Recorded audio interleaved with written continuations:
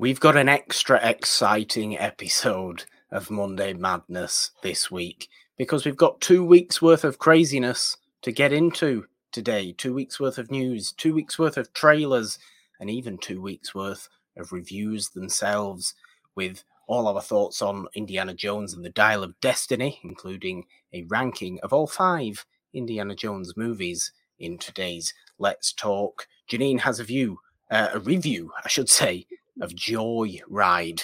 We have trailers for the second Nun movie and a new Bob Marley One Love biopic as well. News about the Superman casting that we haven't talked about on this show. We also have a particularly, I think, reviled superhero movie from the early 2000s getting a little bit of a comeback in an upcoming Deadpool movie, shall we say. We know exactly what that is thanks to news this week. We've also, of course, got a pretty exciting announcement that we did promise we would say on the episode of this show that we had today. All that, even more. Welcome to the madness. Ooh, an epic intro there. Hello, everyone. Welcome back to Monday Madness with Morgan and the Machine. Hello, Janine. How are we? How are you? How am I? How are they? That is all wonderful, I think. Me, they, Yes. us, them, all. I hope so. I hope so. I always hope so. That's why I say it. That is why I say it. I think we are very excited. It's going to be quite a lot of stuff we have to talk about today. Playing a little catch up, but a little bit. We, of course, sadly didn't have a show last week. It was 4th of July weekend. Yes. There were celebrations going on. Not necessarily from my end, but, you know, from your end. There was celebrations going on and trips going on and things like that. So, unfortunately, I mean, we'll get right into it now, and I won't ask the question yet because I don't really think this first thing that we want to say is really part of a what's up. It's almost a what will be soon, if you could give it any sort of title like that. But we wanted to make this announcement, or we assumed that this show that we're doing today would have been the 50th episode. Yes, had we had a show last week. But had we had a show last week. Unfortunately, it is only the 49th episode of Monday Madness, as you can see by the title, which would have made, I think, this particular exciting announcement a little bit more special. But there you go. Special nonetheless. Special nonetheless. Special nonetheless, because I'm going back to LA for the first time in 5 years. Since the summer of 2018.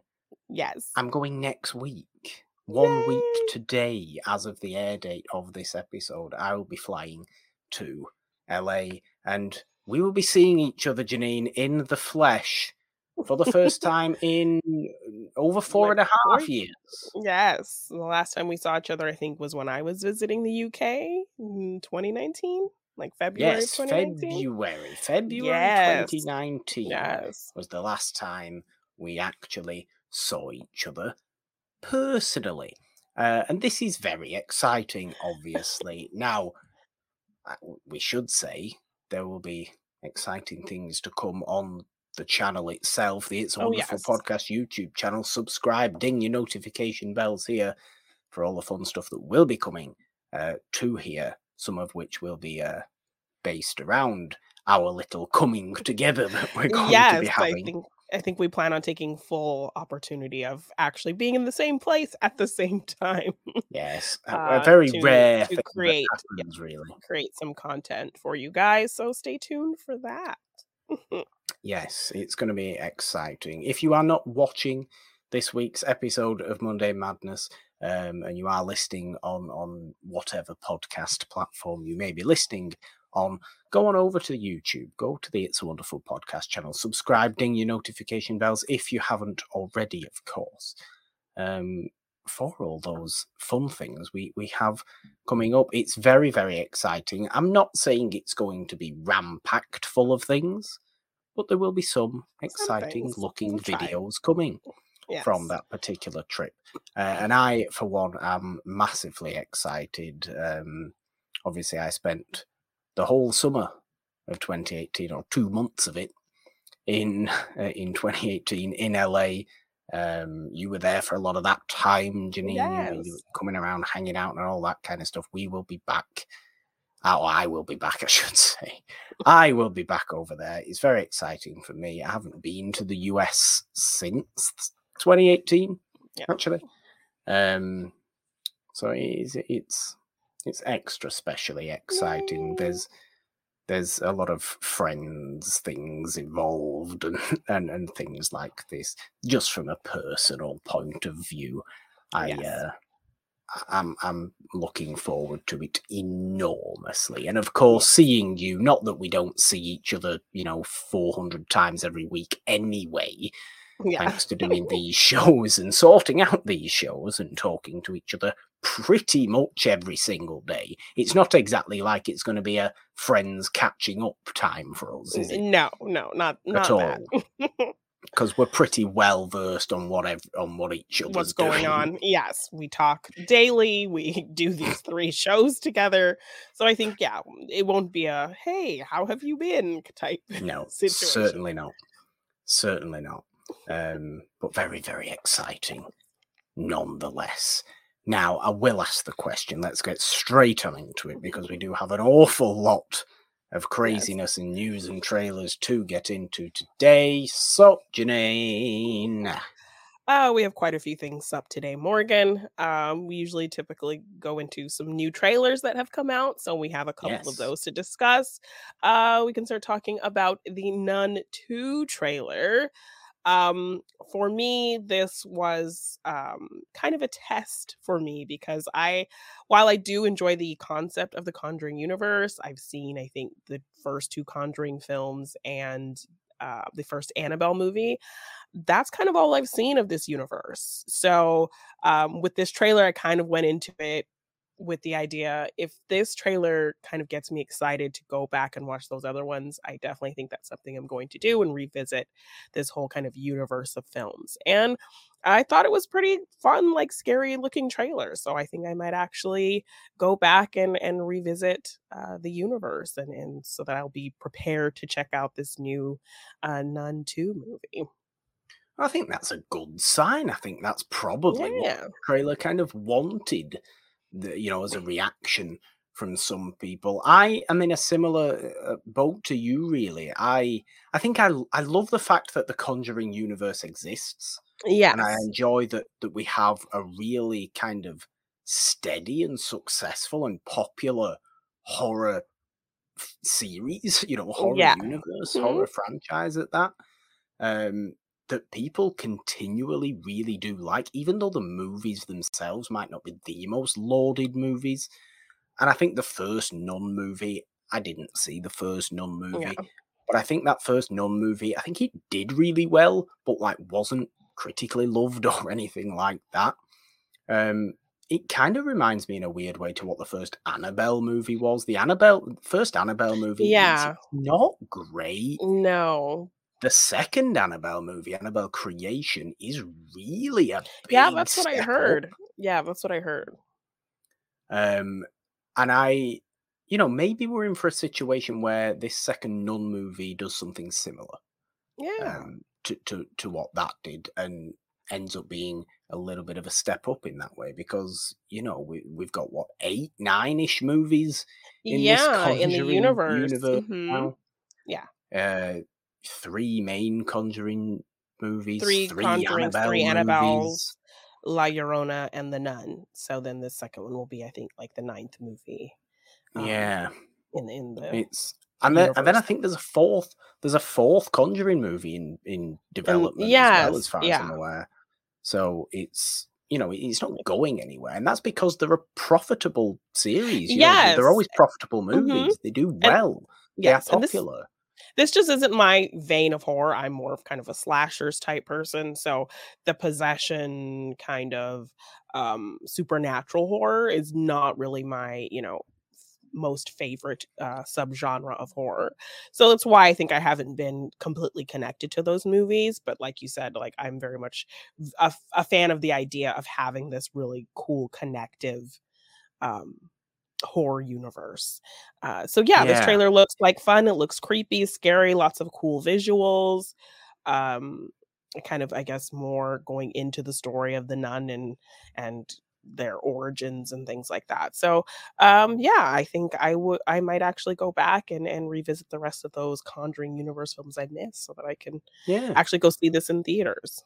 So And Taysa Farmiga is our lead in this movie as well. So, yes, yeah. keep it in the Farmiga family. Yes, yes, that's a really Why fun bit not of do that? casting, yeah, with that. So, It, yeah.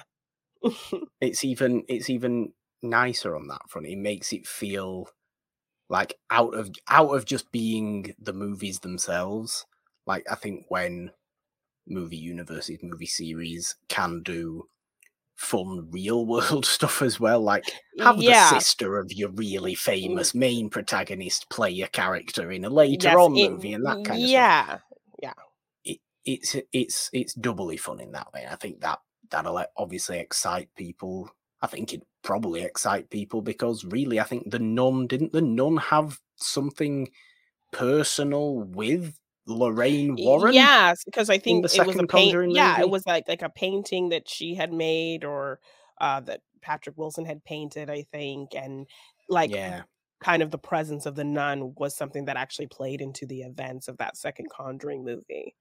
yeah, Like her spirit was kind of behind what was kind of happening.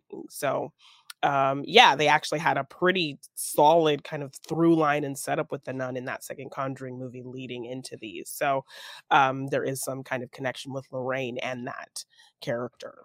And I had seen a teaser trailer for this that was actually kind of pretty scary. So getting to see the full on trailer, I mean, a lot of really interesting visuals, like the magazines. I thought that was a really cool shot of yeah. all of them kind of making the shape of the nun, and um, I think you always tend to get that sort of stuff with yeah, these Conjuring style movies, and like you said before, I don't think they're my favorite style of horror. yeah, It doesn't necessarily, there are some possession movies and supernatural movies that I really, really do like. I just don't necessarily think that kind of 2010s style of that iteration of particular them. version of Yeah, horror is my favorite, but you can't dispute the popularity and success yeah, of the Conjuring movies. They've been going for over 10 years now yeah, and aren't stopping anytime soon. yeah. So I hope it does well, and I hope it's a better movie than the first Nun was supposed to be. Like I said, not that Yes, because I've I heard the first seen one it. wasn't well received. I think La Llorona fits in the universe as well. That was not well received either. But I mean, these movies, they make them for fairly low budget, so Yeah, easily they can kind of do whatever and recoup their investment in those movies. So just a really that's what they're there smart, for. yeah, a really smart kind of business model with Blumhouse. So Yeah, yeah, you yeah, cannot fault Blumhouse, and you cannot fault the Conjuring universe from a successful point of view. The Nun 2, yes. are you excited for the Nun 2? Do let us know. We do have this other trailer, though, which is, of course, Bob Marley, One Love, Yes. a biopic of. It doesn't seem like it's Bob Marley's entire life. It seems like it's a particular period in his life. Yeah. And he's suffered an assassination attempt and then gone Yes. back to Jamaica to put To on a do this. peace concert. Yes, and probably just kind of getting into a lot of his messaging in his music. And Yeah, that'll be kind of the focus of what this story is going to tell. I think I prefer biopics like this. I think I always prefer, kind of bit part biopics rather Yeah. than let's tell the story of somebody's entire life in whole the life, space of yeah. 2 hours, 10 minutes. Yeah. No. Let's tell one particular thematic story that is encapsulated in this person's life by really kind of one series of events. Yeah, I think those ones work better. Things like My Week with Marilyn or Spencer, just taking Yeah. taking a look at a small chunk of period of time. Because like something like Elvis, that was spanning his whole life, and so kind of was just overblown and a lot going on, and so much to follow, and so much that kind of could fall in the cracks of glaring inaccuracies and things like that. But if you focus on Yeah. one specific time, I think you're getting a more accurate portrayal. You're getting to be more character focused, really seeing them at a certain point of time in their life, getting to see behind the scenes of a time period where we were maybe most familiar with them, but us getting a more inside look at what was going on with them internally, or things that maybe we didn't see at the time, but it was a time where we as fans knew the person really well or saw a lot of them. So I think Yeah. it's a great kind of thing to focus on a specific time period when you're doing a biopic instead of a whole life story. Can get kind of over bloated, I think. So yeah, I like that they're focusing on this one period of time. The I think he was one of those great musical figures who could entertain but also educate. You have like your Bob Dylan Yeah, and I mean, you know ridiculously so. If you yeah. want a ridiculously famous musician who is equal parts known for their political messaging, look no Yeah. further than Bob Then Bob Marley. Marley, It's yes. all about the just chill out and love each other kind of attitude, Energy. isn't it? Yeah. And stop fighting for God's sake. It is all about that sort of stuff. One Yes. love, that's what it's all about. Yeah, and I that's his love big that, deal. and it's a great chunk of messaging that we really need right now in this country, and I like that his son is involved in the creation of this movie, so we're getting like, a respectful depiction Ziggy of things. Marley. Yes, I do believe he's Ziggy involved. Marley's involved, is he? Yes, Okay. I do believe he's involved in kind of behind the scenes aspects of the movie. So Well, there you yeah. Well, that's. I think that's enjoyable as well. That shows that it's not going to be exploitative. I don't think we wouldn't want it to be something like that. I think it would be a little bit unfortunate. It'd be drastically unfortunate to somebody like Bob Marley if you did have a biopic that was in that vein. Kingsley Ben-Adir is going to be playing Bob Marley as well in this movie. I mean, he's doing pretty intense work on Secret Invasion at the moment. Yeah.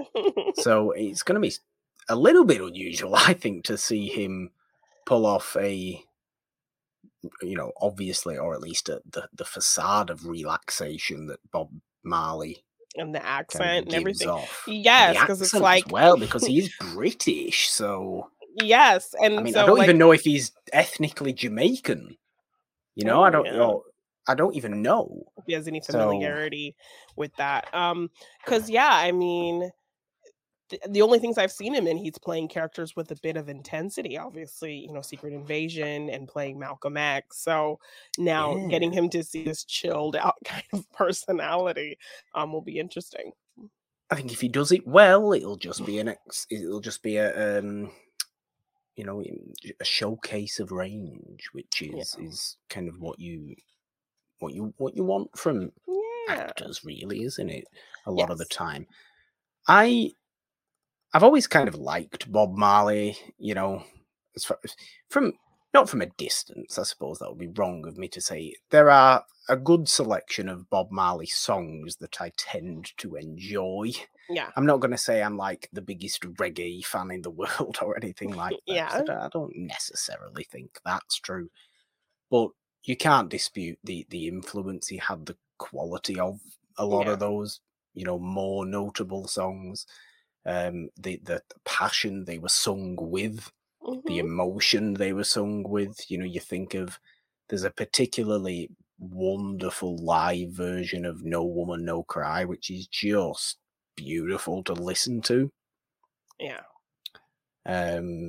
So I hope we get some good performances in this movie as well. Yes. Yeah. I think we will. I like the look of it. Yeah. And I like the more focused kind of feel of it as well, rather than this era kind of long-spanning, biopic. lifetime. Yeah. Yeah, no, it looks good. I'm excited to see it.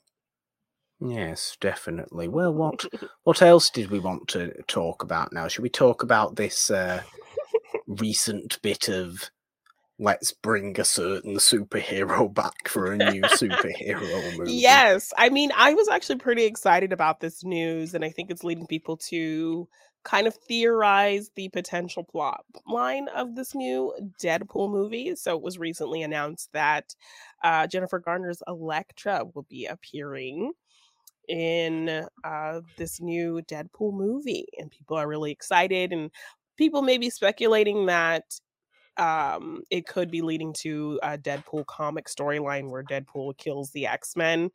So it might be a comedic version of that where he kills the Fox X-Men universe, because it's been this kind of wishy-washy mishmash of good and bad films and messy plot points and Are you bad suggesting attempts that of the Phoenix Saga and Are you suggesting that all this big hype about Hugh Jackman getting Wolverine again, not that, by the way, I'm even in love with that happening, because Logan was such a perfect send-off for him as Wolverine, and then to seemingly just say, "Oh, come back for this."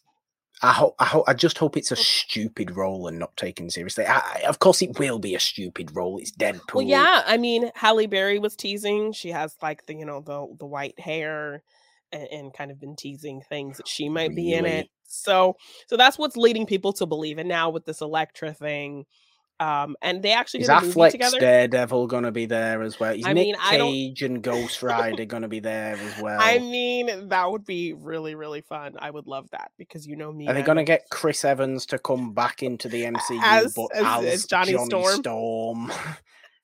Like, what's going on here? No, because this was like, I love this era. I low-key love this era of superhero movies, because they weren't great, but it was just like you felt the excitement of them actually attempting to bring these comic book characters to life, and so it was very exciting, despite the quality. So I love a lot of those movies. I actually really love Daredevil.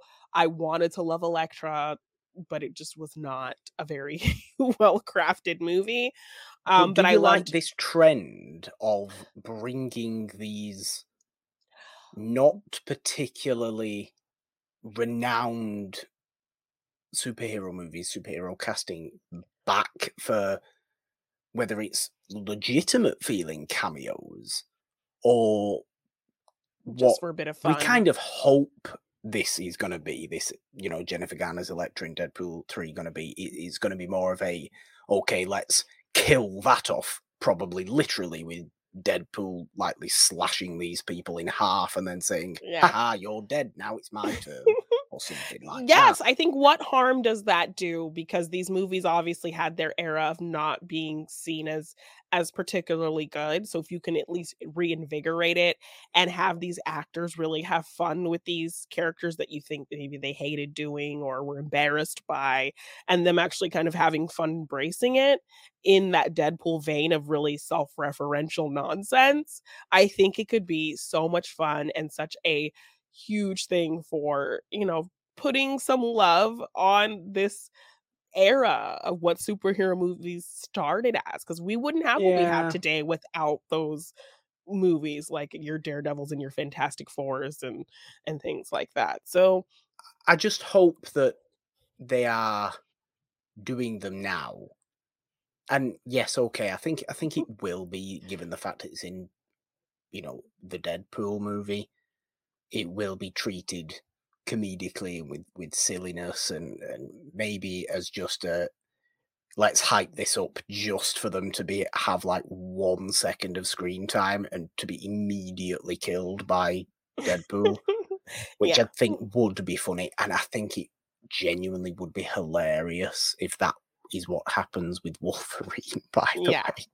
I think it would annoy so many people, and that's why I think it'd be funny. But you are not going to do this kind of thing better than it was done in Spider-Man No Way Home. I don't think I don't think that is the absolute Well, I mean, we got a little most bit of perfect way of doing something like that. and we got a little bit of that, which was a mishmash of all these different kinds of things in Doctor Strange, the Multiverse of Madness. Yes, we So did. we get the casting, the kept casting from a show that didn't do very well in the Marvel I do universe. forget. We Do you know get what? I did block out that Patrick Stewart was in Multiverse of Madness. I completely blocked that out. But even like the Inhuman show and keeping that casting of Anson Mount as that character, and in his kind of more familiar comic accurate costume, we get Professor X, but it's this combination of the animated series and the movie. So he's in the same wheelchair, he's wearing the same green suit as the character from the animated series.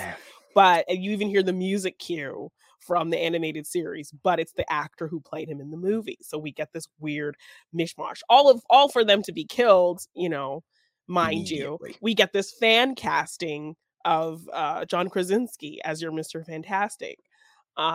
So it was a really fun thing. You see all these characters get completely just killed, but it was just a fun little bit of like wink to the camera type moment. So yeah, and I have to say, I enjoyed it in Multiverse of Madness. So I hope that that is the kind of attitude that is taken with it. I think what people were saying. I think what people were saying fairly recently about all that they tried doing in The Flash, and certainly what you were saying, I mean, go and watch your, big detailed conversation you had on The Flash on the channel.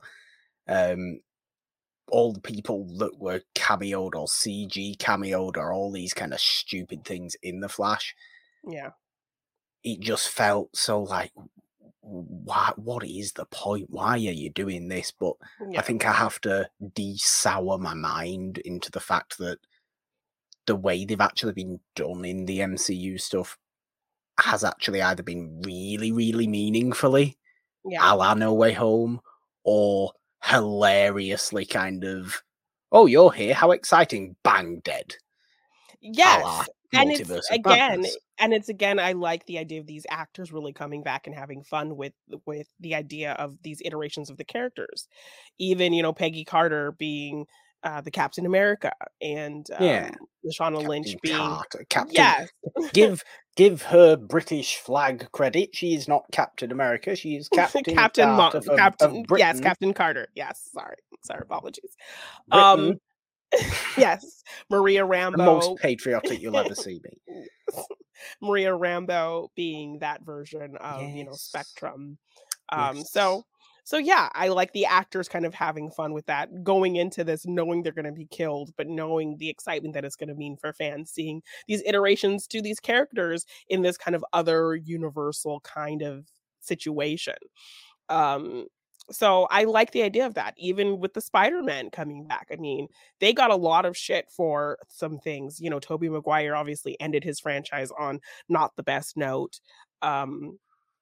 People did not like Andrew Garfield's films. Andrew Garfield also did not end his on a very, positive note. But the fact that they can still have love for these characters they played in and know the excitement that that's going to bring to fans and come back and do it.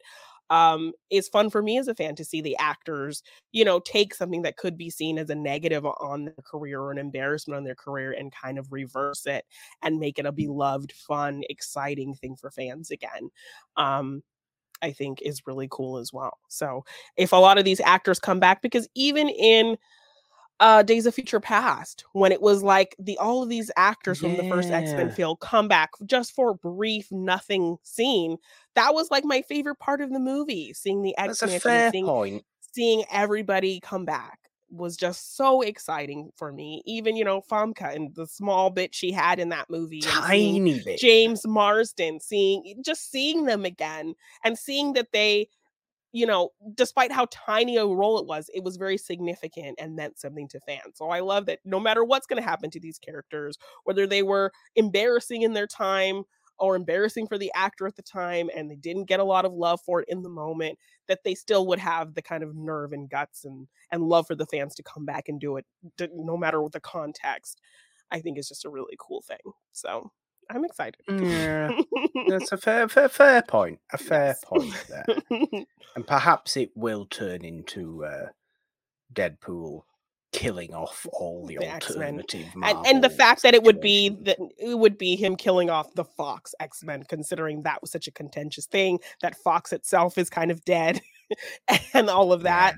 I think does this beg the question? Does this beg the question whether they would actually bring back the people from those Fantastic Four movies? I mean, that were Fox movies, right? Yes, they were Fox movies. Fantastic Four was Fox, Daredevil was Fox, and Elektra was Fox. Elektra and yeah, that was Fox as well. And the X-Men's obviously were Fox as well. Yeah. So what if in a strange way? No, I'm getting ahead of myself. What if they bring everybody back and then you literally just have one scene of Wade Wilson just going /dead, /dead, just constantly through, and it'd be super violent, it'd be super horrible, like that Multiverse of Madness scene, but he's just gleefully kind of going, aha, not you anymore, not you anymore, you didn't make the cut. Either, not you either. But it would just be this very cool self-referential thing, not just of a comic book, but of the studio itself and the superhero movies that they produced, and that era of comic book movies as well. It would be killing all of that kind of as a fresh start moving forward now, kind of. But it would have to be treated. It would have to be treated comedically and not in like a we are erasing these movies, because we don't want that. No, those movies are very special. Yes, even the bad ones. Just treat it as a joke. Just treat it as a joke. Yeah. So yeah, maybe I'll have to wallow on the idea of this a bit more, and perhaps when we get more clarity on Deadpool 3, I will become more into. And there are actually some of these movies mentioned here that you have not seen, and we did our kind of fringe DC series on Morgan Hasn't Seen, so we have discussed doing a fringe Marvel as well. So we actually may be seeing Daredevil and Elektra on that that playlist for an upcoming Morgan Hasn't Seen series. So that'll be exciting. I feel like was it that there were just enough fringe Marvel movies that I hadn't seen? Yes, we didn't have to go into like the really tragically bad like early 90s and 80s Captain America and I think we had enough. I think we had Ghost Rider, we had the Elektra and Daredevil movies. I'm trying to think what else. I know you've seen Blade. I know you've seen the Fantastic Four. But I don't think you've seen this. It was Fan Four Stick, yes. And you haven't seen the second. I don't think you've seen the second Fantastic Four movie, right? I certainly have Rise of the Silver Surfer. Yes. Oh, okay. Just checking. Actually, thank you. Okay. All right. So yes, we had Fan Four Stick. We had Ghost Rider. Those two movies. I don't even think I've seen the second Ghost Rider. Actually, that's a series right there. That is a series right there. Yes, that's good enough for a series. So yes, definitely something we need to do before this Deadpool movie comes out for sure. Good idea. Keep it. Write it in the ideas pool. Yes, there it is with all the other 1,000 other things we've got in the ideas pool. Yes. But yeah, Elektra in Deadpool 3, Jennifer Garner. So fun. She's back. She's back. What do we want to talk about next? Perhaps we will leave our review or your solo review, I suppose, of Joyride to coincide with UK release schedules constantly ruin things. Yes, they do. Have me doing solo reviews. I'm more likely to go and see Joyride when I'm in LA than I am here, because I can just go and see it when I'm there, and I would have to wait even another week when I get back, I think, to actually see Joyride. So maybe we'll leave that review to kind of coincide with our other review that we have today, of course. And what about this little fun thing you wanted to bring up, I Janine, that I mean, have I written know down in front of me? I mean, I know we don't normally get into celebrity gossip type situations, but we here love ourselves some Kiki Palmer. And this is just Yeah. like a big debate that's been brewing. I think there's not too many people on one side of the debate. I think there's more people on the side backing our beloved Kiki Palmer. She has kind of, she's always been around. She's always been hustling, working hard. I've always had so much respect for her as a beautiful dark-skinned Black actress is out there doing everything, singing, acting, hosting. She created her own What was the show network. she was in? What was the was it Disney Channel show she was in? Jackson VP, True Jackson VP. True Jackson VP. Yes, I remember Yes. that. Yes. So yeah, she's constantly been around, but like I think she's been more in people's you know, lexicon now, just kind of people finally seeing her and crediting her for the amazing person she's just funny. She's I think Nope really, kind of introduced her to people who maybe haven't really been focused on her as of late, and people have just fallen in love with her because she's just so chill, she's so funny, she's smart, she's beautiful, she has so much confidence. So recently, she's just had her baby. I think her baby's about 4 months old now with her longtime boyfriend. And she went to an Usher concert. And Usher does this thing in his concerts where he'll go and he'll serenade somebody. He's done it to so many celebrities who have visited his show. I think Zendaya and Tom Holland were at his show, and he did like a little serenade for Zendaya. He did it to Issa Rae. So it's just a thing he does. If he knows like one of his celebrity friends are in, he'll definitely go. But he's done it to like random people as well. Like that's just part of his show. I bet Zendaya didn't take him on though. You know what Zendaya's like? Zendaya's like, do not touch me, I'm with Tom. Yes. She's like that with everybody. You get all these videos of like, don't get it.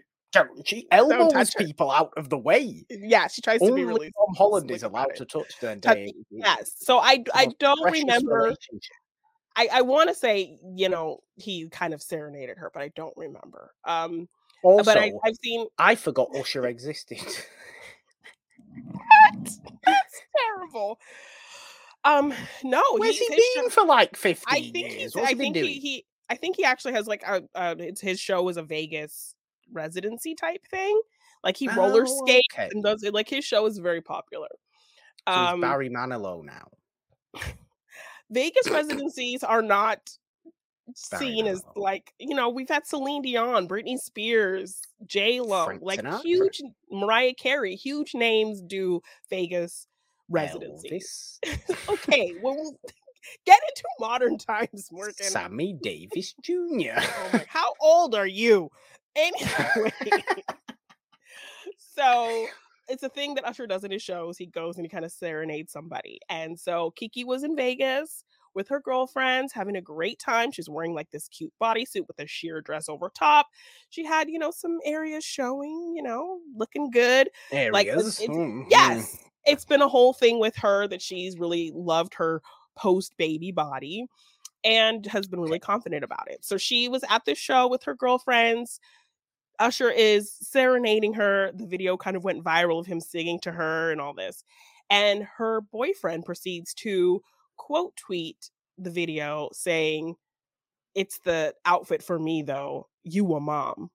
And so people were like, what? Excuse me? So people kind of were giving him the benefit of the doubt, trying to like, oh, maybe he's just joking. But then he doubled down and like came out with this whole statement which said the following statement. Yes. Oh, God.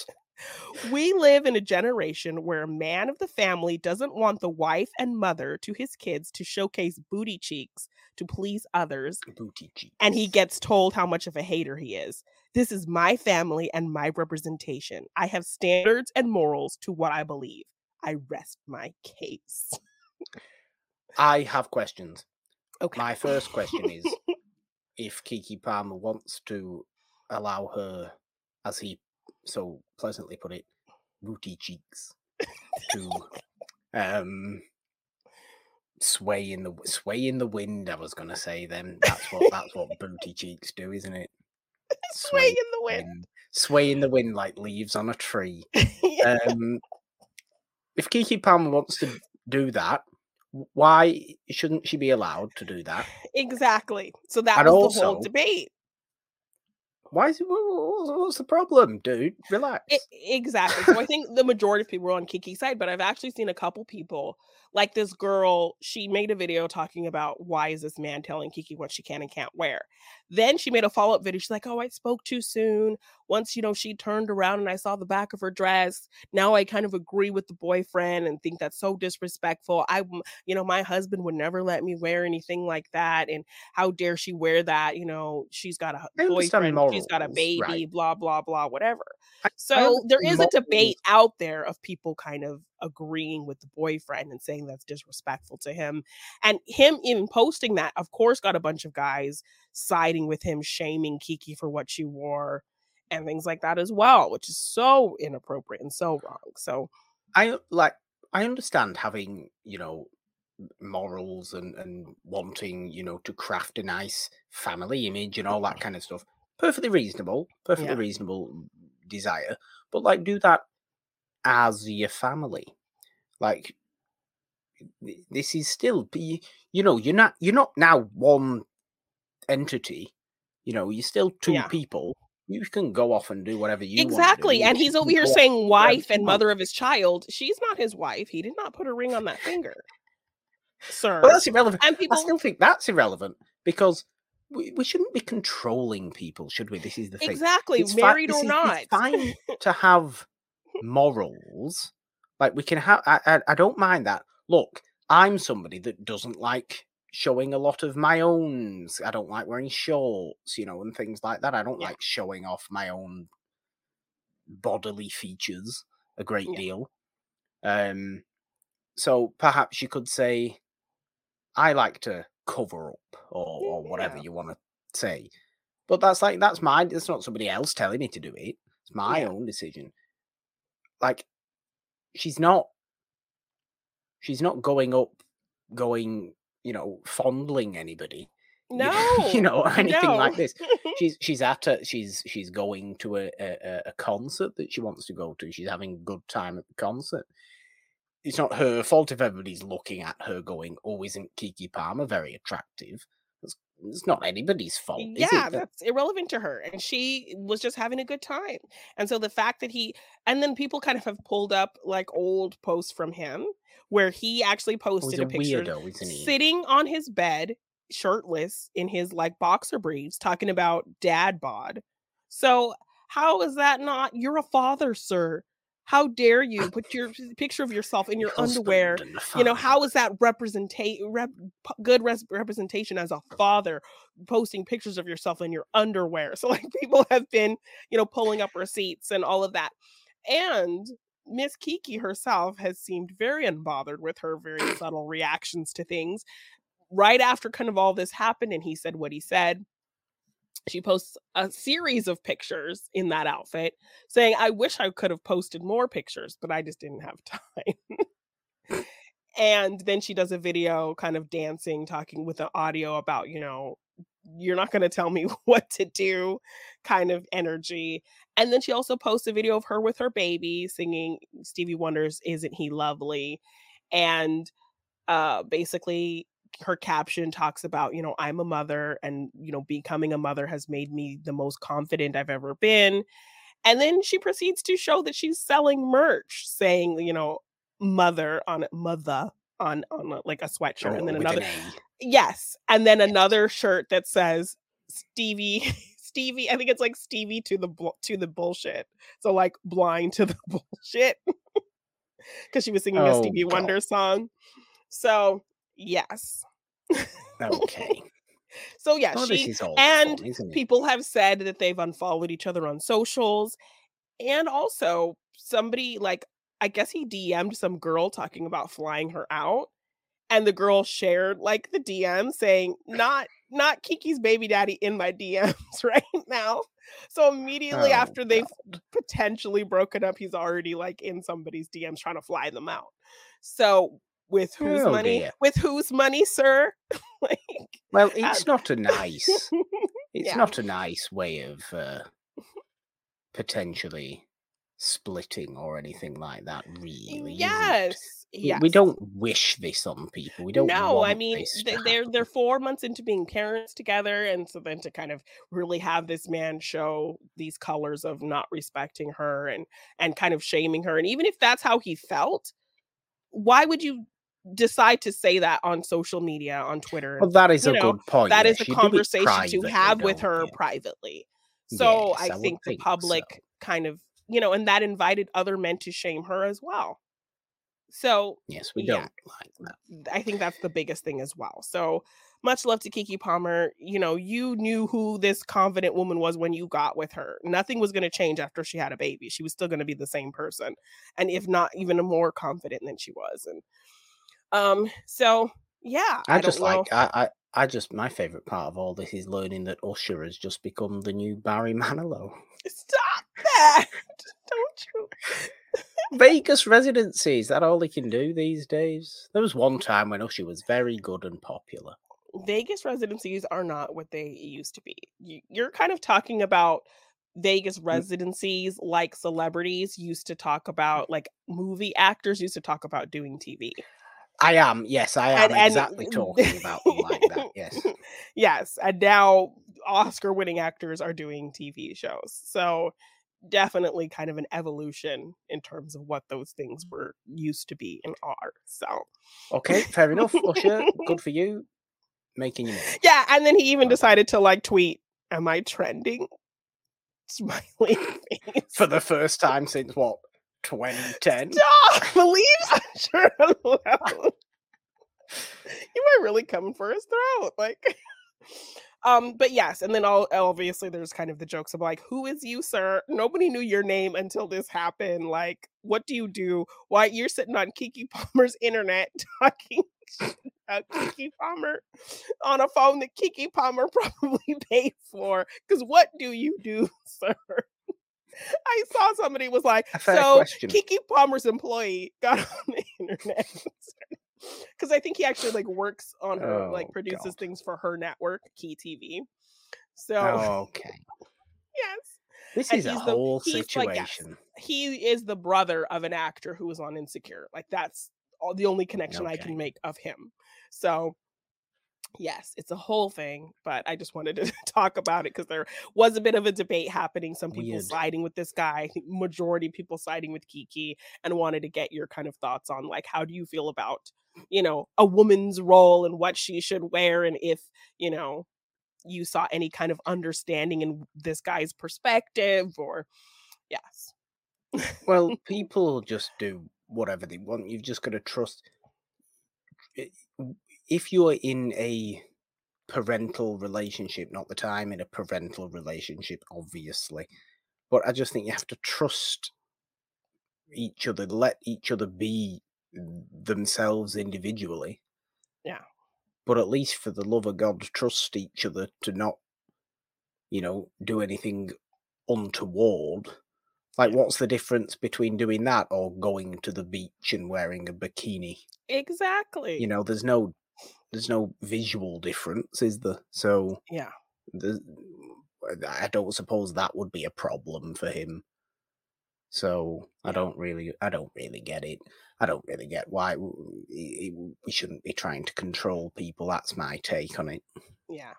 Whoever we are, like, it shouldn't be going the other way. If this was the other direction as well, and he was parading around wearing next to nothing, and she was coming for him, and it would be like, you are a father, do not parade around Yes. yourself. It'd be the exact same situation of just like, well, what's the man doing wrong? Yeah. Not doing anything wrong. Let him do what he wants. Let him wear what he wants. No harm caused. So it's the Yes. exact same situation. Let's just not try and control each other. Yes. Agreed. That's So my yes, takeaway. just the hot goss right now, and I Oh wanted to yes. discuss. So Well, we did have one more little news piece. I think we did want to talk about. yes, that we have missed kind of talking about. We did miss it. We talked about some of the rumors based around the casting for James Gunn's Superman legacy. It has been confirmed in the last couple of weeks that David Corenswet is going to be our new Superman. I think visually, from what we spoke about that last time we talked about those rumors, I think he was probably visually the best one. Yes, which I saw Double Toasted's reaction to the news, which was really funny. They were like, "This dude looks exactly like Henry Cavill." Henry Cavill's like looking at this casting like, "They fired me to hire me." Like, what the hell? He kind of does look like a younger Henry Cavill. He really does. Yeah. But I think, like we said last time, I think the only thing a lot of people really know him from is Pearl. And unfortunately, still I haven't seen Pearl, which deeply does annoy me. I'm still waiting to even buy those movies because I'm waiting for the inevitable Lovely Trilogy box set. Yes, yeah. I'll watch Pearl at some point. I'll watch Pearl before Maxine. Don't worry about that. Okay, don't worry about that. I'm very excited for it. Yay. To finally watch it. Sometimes, you just miss things. But the point is, that's what a lot of people knew him from, or know him from.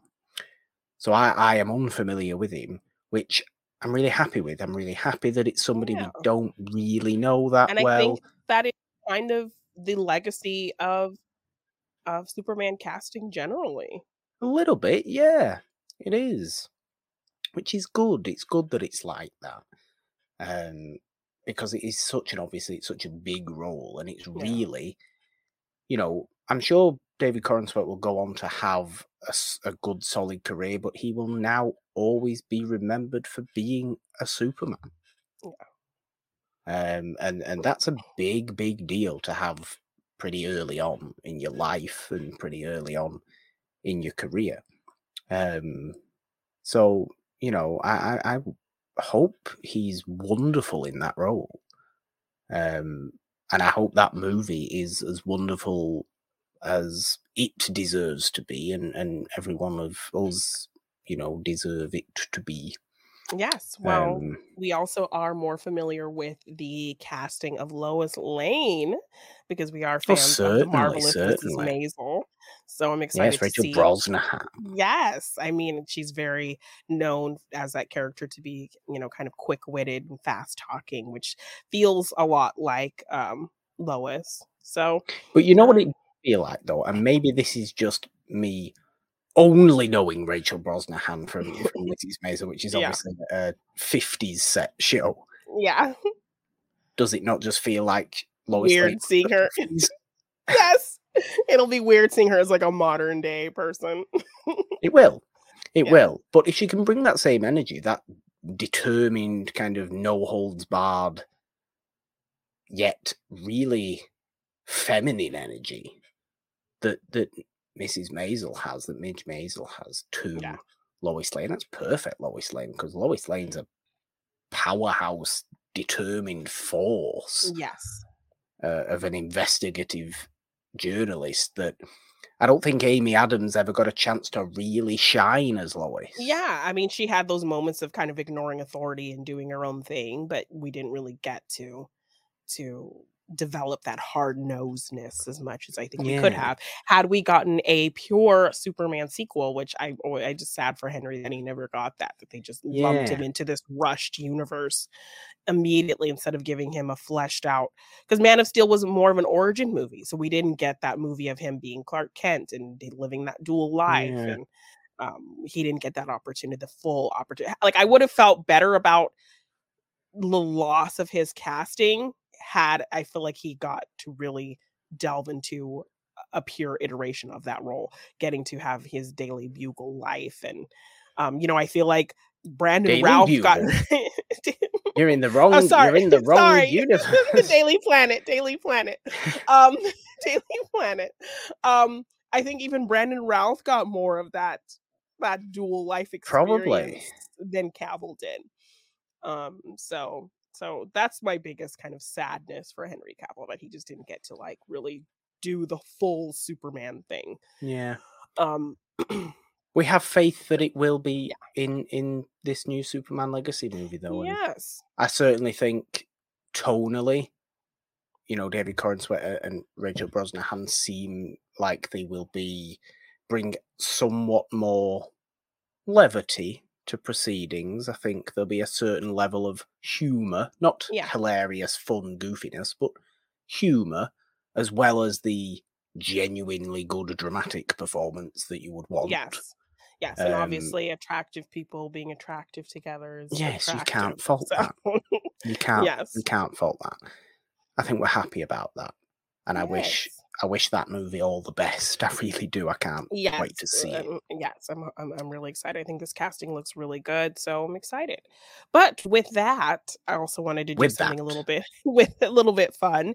We kind of started this thing after the whole Al Pacino, young Robert De Niro, who's hotter debate, and kind of started doing like this weekly for a few shows, and then we stopped. So I thought, this would be a good opportunity to maybe bring back that fun little debate back with two actors who were originally in the running for the 1978 Superman movie. So two actors who were actually offered the role but turned it down were Robert Redford and Warren Beatty. Are you going to ask the question of who's hotter? So who's hotter? Or Warren Beatty? Who's hotter, young Robert Redford or young Warren Beatty? Now, if you ask me, and we know how these things go, I actually do have, this does not come from Morgan's standpoint for genuine physical arousal attractiveness, as that's not the way I roll. Perhaps unfortunately for some, but fortunately for others. However, I have one very clear answer in this. Oh, okay. Actually. And it's Robert Redford. Like, it has to be Robert Redford, right? Okay. Does it not have to be Robert Redford? Okay, why is your answer so sure? Because from every possible source you get about Warren Beatty, he's a very arrogant man. Or at least he used to be. Okay, so like you as a man, you have more than attractiveness to base your opinion on, because obviously you are not attracted to men. Well, you can appreciate men, but for one, Carly Simon's song "You're So Vain's" is about Warren Beatty. Yes. So if you listen to that song at any point in your life and you go, okay, he sounds like a piece of work. Yeah, that's Warren Beatty. I mean, you can also blame Warren Beatty for why we didn't get Annette Bening as Catwoman in Batman Returns. Because he impregnated her. God, a lovely phrase. Thank you for that. Although you can't fault who we did get as Catwoman, so I don't know what you're moaning about that for. Yes. Warren Beatty's very good at it. But acting-wise, both wonderful, wonderful actors. Tough to decide between the two of them acting-wise, to be honest with you, and movie star-wise, and physical, and filmmaking handsome, as well. Filmmaking, yes, both good filmmakers in their own right. Physical handsomeness, very, very equal. I just believe Robert Redford is actually a lovely person. He's literally behind the Sundance Film Festival. He loves movies. He loves movie history. He can pull off a mustache and a beard and other such facial hair. Can Warren Beatty? I like your list of criteria, because as a man who is not attracted to men, I like that you can find other bases for finding something attractive about another man that's not physical. That's very, very smart. Can Warren Beatty do all those things? I mean, Warren Beatty, a well-known womanizer before he ended up with Annette Bening. This is the issue I have with Warren Beatty. I mean, yes, Robert Redford, a man who did MCU films to appease his grandchildren. Like, I love a wholesome, right? Lovely gentleman. So yeah, I kind of have to lean towards Robert as well, because also my criteria is, do they still look pretty attractive now? Did they still do romantic roles where you found yourself attracted to them in later years? Both Your Warren criteria is, would I get down with Robert now Redford? in their 70s and 80s. Like, um, like, because these men have both played romantic roles well into later years. Yeah. So I mean, and who still looks good now? Who I still looks good now? I mean, when people were blaming the saying the wrong name at the Oscars on Warren Beatty because of his age, I kind of didn't have. Wasn't Warren Beatty's fault. I am aware it's not his fault, but when people were saying that, it wasn't hard to believe that could have been a factor. That's all I'm saying.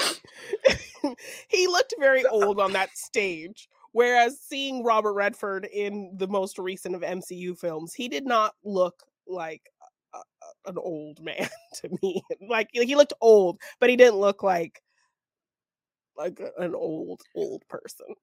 You know what I mean? And I think it's because, and it's probably, I think Robert Redford's hair helps this. It's the fact that he's always been fair-haired compared to Warren Beatty's very dark hair.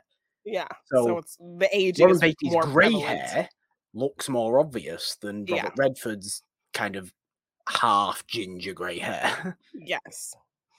So he naturally looks older. But I'm just saying, Although on that stage, he looked old to me. In that movie, Robert Redford didn't look like super old to me.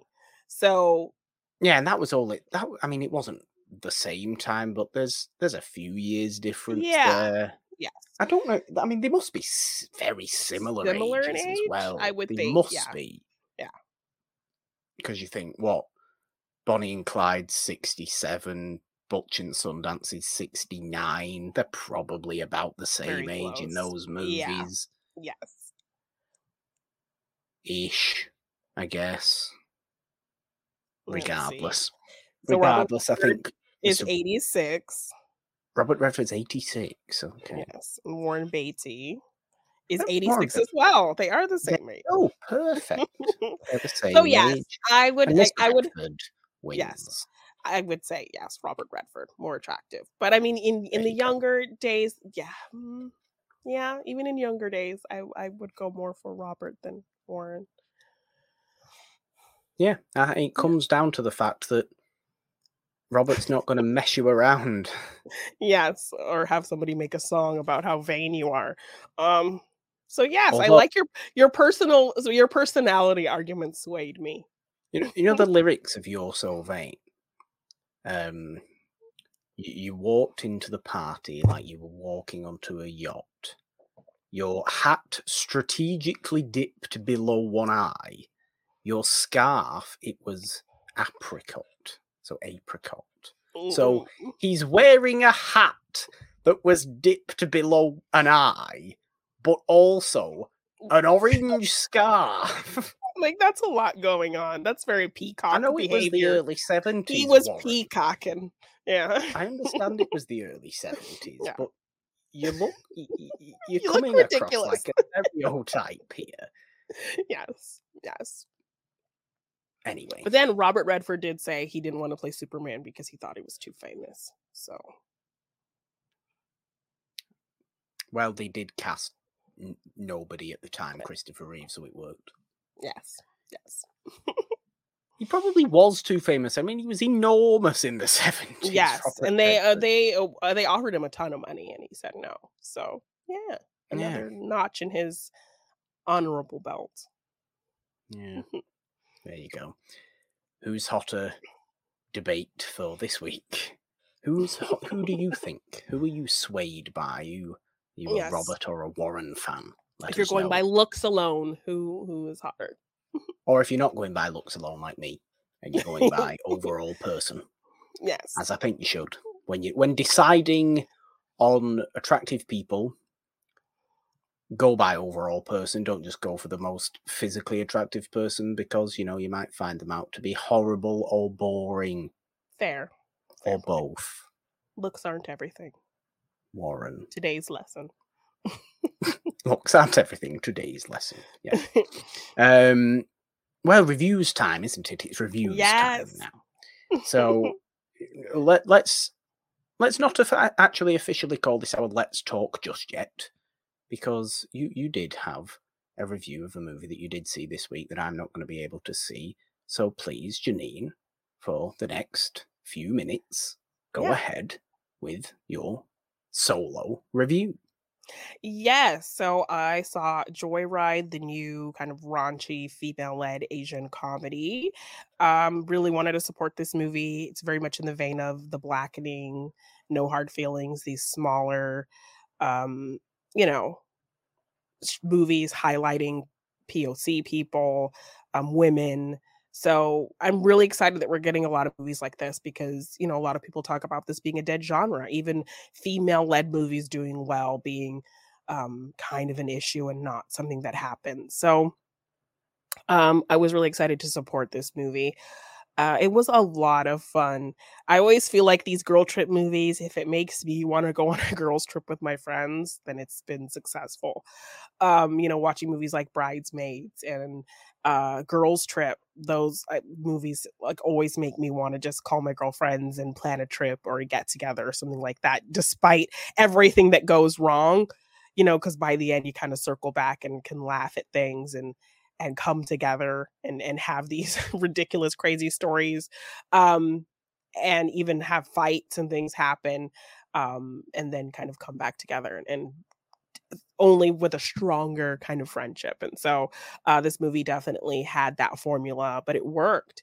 I was worried that a lot of the jokes were going to be things that I saw in the trailer, but there were actually some other things that weren't in there that were really funny. The four actresses, I think, had great chemistry. They all had really distinct, fun personalities and different personality dynamics. Really, things that are similar to kind of when you have friends from different facets of your life and you all come together. So it's like these two girls who you have your friend that you grew up with since childhood. Then you have your friend that you like met in school or college or from work or something. Then you have your cousin who's a relative who's kind of hanging out with you as a friend. So, and then when you have all of these kind of friendships from facets of your life coming together, it's going to be a weird mishmash of personalities and who's going to get along and not get along. Is there going to be some jealousy from one kind of set relationship in the group? So all of that plays into it. There's also a lot about because one of the girls, Ashley Park's character, she is adopted. You know, she has white parents, so she, you know, has always been you know, in this weird place in her life, not really knowing who she was. You know, she comes from she knows that she was born in China, so she considers herself a Chinese person, but also she's very much, you know, people keep telling her how white she is, how she acts white. The music she likes is white. Her parents are white, and she's just like them. So she really is dealing with this kind of crisis of not knowing where she belongs. So she takes this trip to China for work, but her friend who is Chinese, grew up Chinese, knows how to speak the language, all of that, very opposite from Ashley Park's character. Um, I think her name is Sherry Cola. She's a comedian. Um, she is kind of trying to talk her into, well, maybe while we're here, we can go see your birth mother. It's something we always talked about since you were little.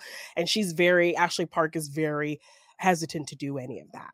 So it's very much like somebody with kind of self-hatred or self-confusion having to deal with that. So I like that they don't shy away from those things, or that the comedy takes away from that, or that the comedy, you know, they have to kind of pick one or the other. It's a really great balance of kind of the raunchy comedy aspects, but also this real story of someone who's in this kind of mixed up place in terms of how they see themselves.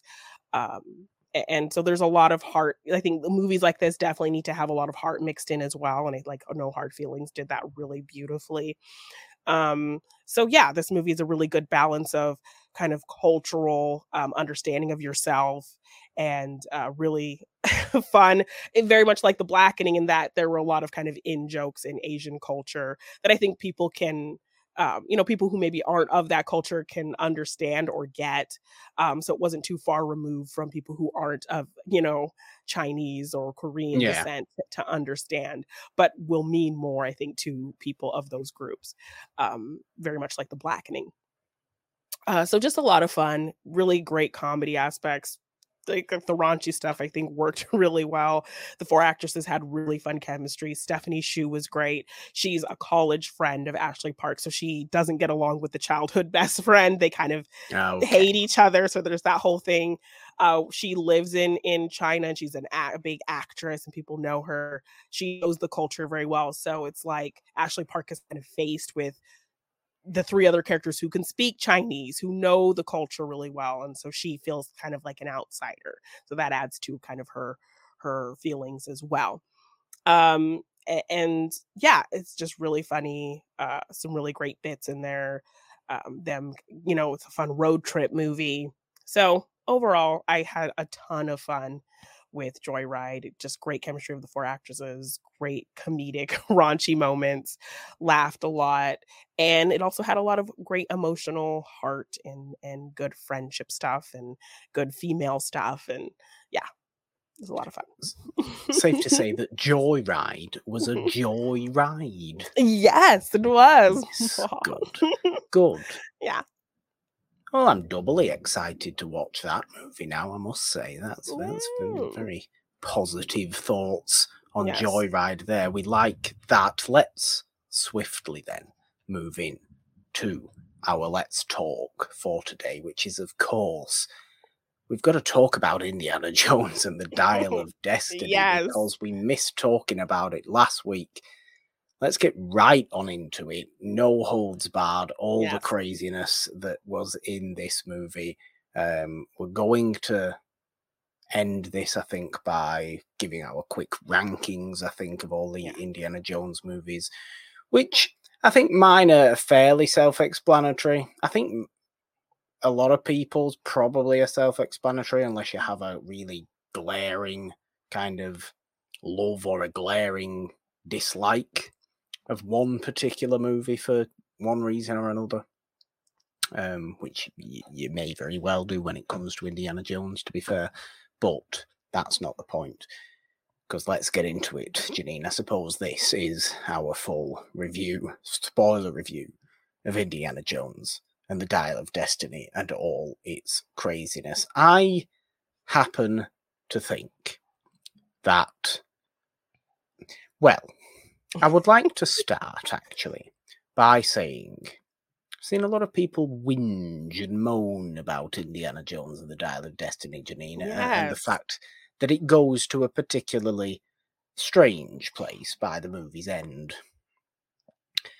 To which I would respond with, well, people's faces melted off in the first one. Somebody's heart was ripped out in the second one of a live person. There was a 1,000-year-old knight who'd just been standing around guarding the Holy Grail in the third one. And there was aliens in the fourth one. So why all of a sudden is the weirdness in the fifth one wrong? Exactly. And the formula is the same as every other Indiana Jones movie. What did you expect to really be different? I mean, yes, there are some different elements because he's older, but it's like, it opens the same. Like, we have our big action set piece. We have our MacGuffin set up. We have Indy finding the MacGuffin. We have it getting taken away from him. We have him getting it back. We have him getting captured. Like, that is the formula that literally happened. Adventure with Indiana Jones. Exactly. I don't get it. Literally had the same plot points of all of the films. So did you expect this movie to do something drastically different? Because I have the feeling if you did, you would hate that it veered away from the familiar formula for the last movie. Yet you had story-wise, plot-wise, the same kind of things going on, what you would expect in an Indiana Jones movie. Tonally, still felt like a pulpy archaeological adventure. Thematically felt like one last ride for a particularly kind of, I suppose, down on his own self-worth hero. Because he's not in love with himself in this movie. He's Indiana Jones. He's really down on himself. He's kind of retiring from his professor Yes, he's still job. dealing with the loss And of his marriage and the loss of his son, which I think was a yes, really interesting way to tie in the events of 4, which is kind of a movie people always like to forget, which I rewatched 4 and, not as bad as I think it kind of is set up to. I no, think I not think as what good as I think the others, but definitely not as bad as I think people have always made it feel over the years. no, and I think a lot of people's issue with 4, at least looking back on it now, I think really the more obvious issues with 4, the fact that some of the effects look a bit iffy, Yeah. and which they never did in the No, because we were original doing 3 practical movies, because things, yeah. everything was practical. Yeah.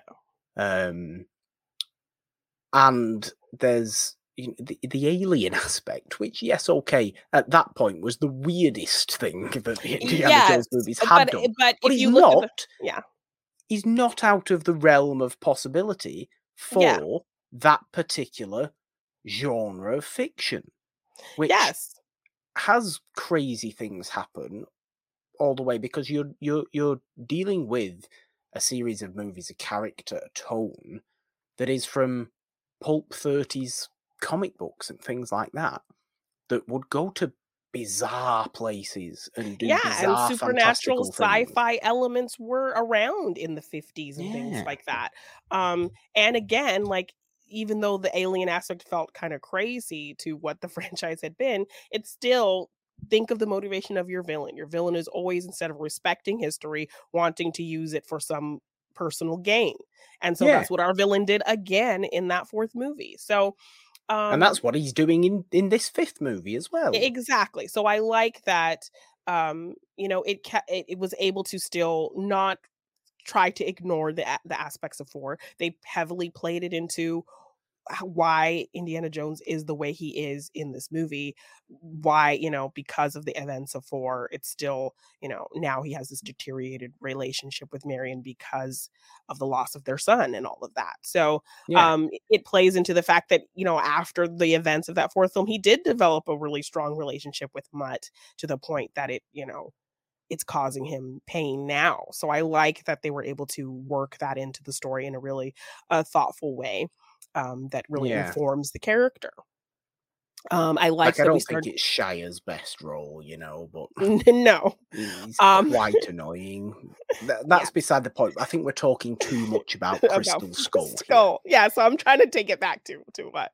So I like that they incorporated elements of 4 and didn't just try to ignore them because they know why people didn't like that movie or whatever. Um, but we do open with a younger indie storyline, like a younger indie adventure, which I think was a great way to open this movie. And setting up our MacGuffin in the past, and then we kind of flash forward to this Yeah. And older. the de-aging and all this business, I think the de-aging visually looks pretty good. I mean, we've come a Yeah, long way with de-aging technology. I still don't think it's necessary. You still could have just you didn't have to de-age him in 1993 when you just had River Phoenix play your child Indiana Jones, and we all understood it was Indiana Jones then. So why couldn't you just have yeah. There somebody was do it a now? and There's there was just a an whole obsession with series. de-aging. And there was a whole series, where Sean Patrick Flannery played him, Okay. played a Did we younger all Indiana. understand that it was Indiana Jones? I assume we did. Yes, yes, So why but can't we just have that? It looks real. It doesn't look weird. There's elements of it that looks I think weird. when he, like, turns a little bit and the eyes kind of are a little bit blank, because they're doing it over. So Harrison Ford said, like, he did, like, the acting for those scenes, and then they just kind of put a younger face over his face. So it wasn't like them putting a face on another actor, kind of like what they did in The Mandalorian with Luke Skywalker and stuff. Yeah. Um, so they were actually putting that younger face over Harrison Ford's face. It's Um, also Lucasfilm that's just obsessed with de-aging as well, isn't it? I mean, yes, yes, but they absolutely have obsessed. tons of archive footage, obviously from years back They do. of Harrison Ford in particular. So they had a lot to work with. So yeah, there were scenes where when he would turn his head a little bit and things that wouldn't look quite right. But overall, I think it looked pretty good. I think this was a fun opening adventure to set up our character. Oh, Um, yeah. Toby Jones is weird yes. philosopher. Yes, and to set up our MacGuffin, and really get us back into what these movies were. It felt very much like an Indiana Jones movie. They set it at night, obviously, I think, to camouflage some things, which I think was still was fun. Yeah, you can't fault that. It makes sense. It's a good opening action set piece, really, on that train. It's wartime at this point, right near the end of World War II. Obviously, Nazis are a big focus of this movie, as they always tend to be in Indiana Jones to some degree. Mads Mikkelsen is just the perfect villain. Mads Mikkelsen is always a wonderful, wonderful villain. He can play great villains in movies that do not deserve his villain performances in them.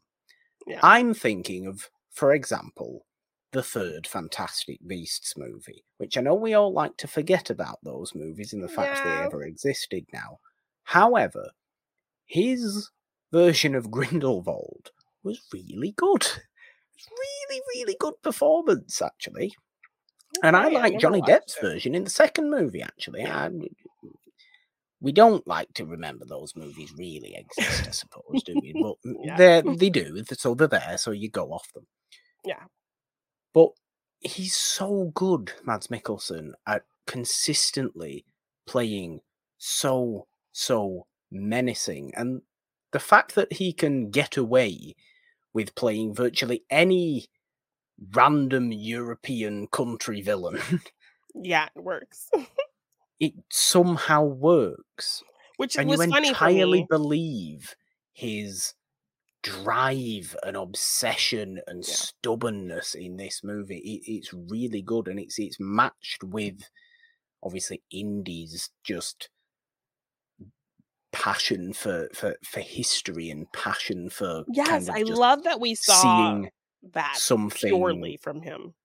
Yeah, seeing there's pure-heartedness to Indiana Jones. Yeah, so it's a good dichotomy, the two of them kind of facing off, the juxtaposition between their two ideologies, because obviously I think there's this respect for history on of the villain side, but for much more sinister kind of understandings.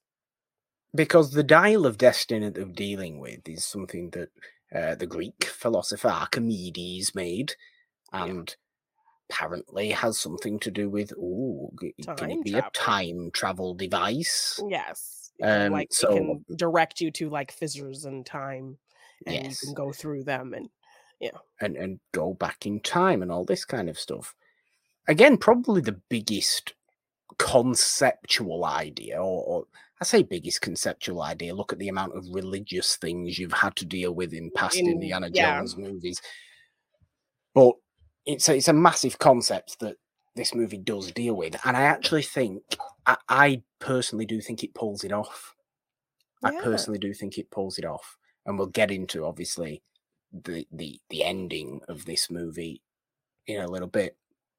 But Mads Mikkelsen, ex-Nazi, still a Nazi really. The war's just over now. We're in 1969, and he's actually been recruited to help, build rockets and things for the US. Things for NASA. He wants to get this dial of destiny, Archimedes dial, so we can go back to World War II and ensure that the Nazis win. Yes. By whatever means necessary. I actually think it's really interestingly revealed slightly later on that he doesn't want Hitler to win. No. He wants to do it himself. Yes. Yeah. He will perfectly happily have Hitler die. Yes, and take on the leadership role to get what he wants. He's like King Nazi. Yes. Like that very interesting conversation he has with the waiter, Oh yes, in his kind of opening scene in the 60s. Yes, in his hotel room, basically talking about how basically we just didn't win, but that can be easily fixed, and really kind of criticizing you didn't win the war, Hitler lost. He always says Hitler lost as well. Yes. It's very, he's a Nazi. He's a horrible, horrible Nazi. We don't like Nazis. Yeah. But the man doesn't like Hitler either.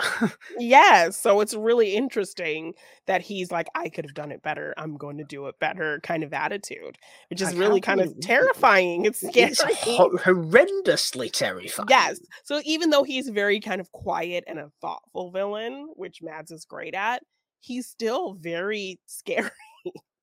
Very, very scary. And like you said, paired so well directly opposite Indiana Jones' warmth and pure-heartedness, like we say, and just wants to search for the other half of this dial because it's split in half, and Indy has one half in his kind of university archive. Because Toby Jones's character, his kind of old friend, went insane trying to figure out the mysteries of this dial. Yeah.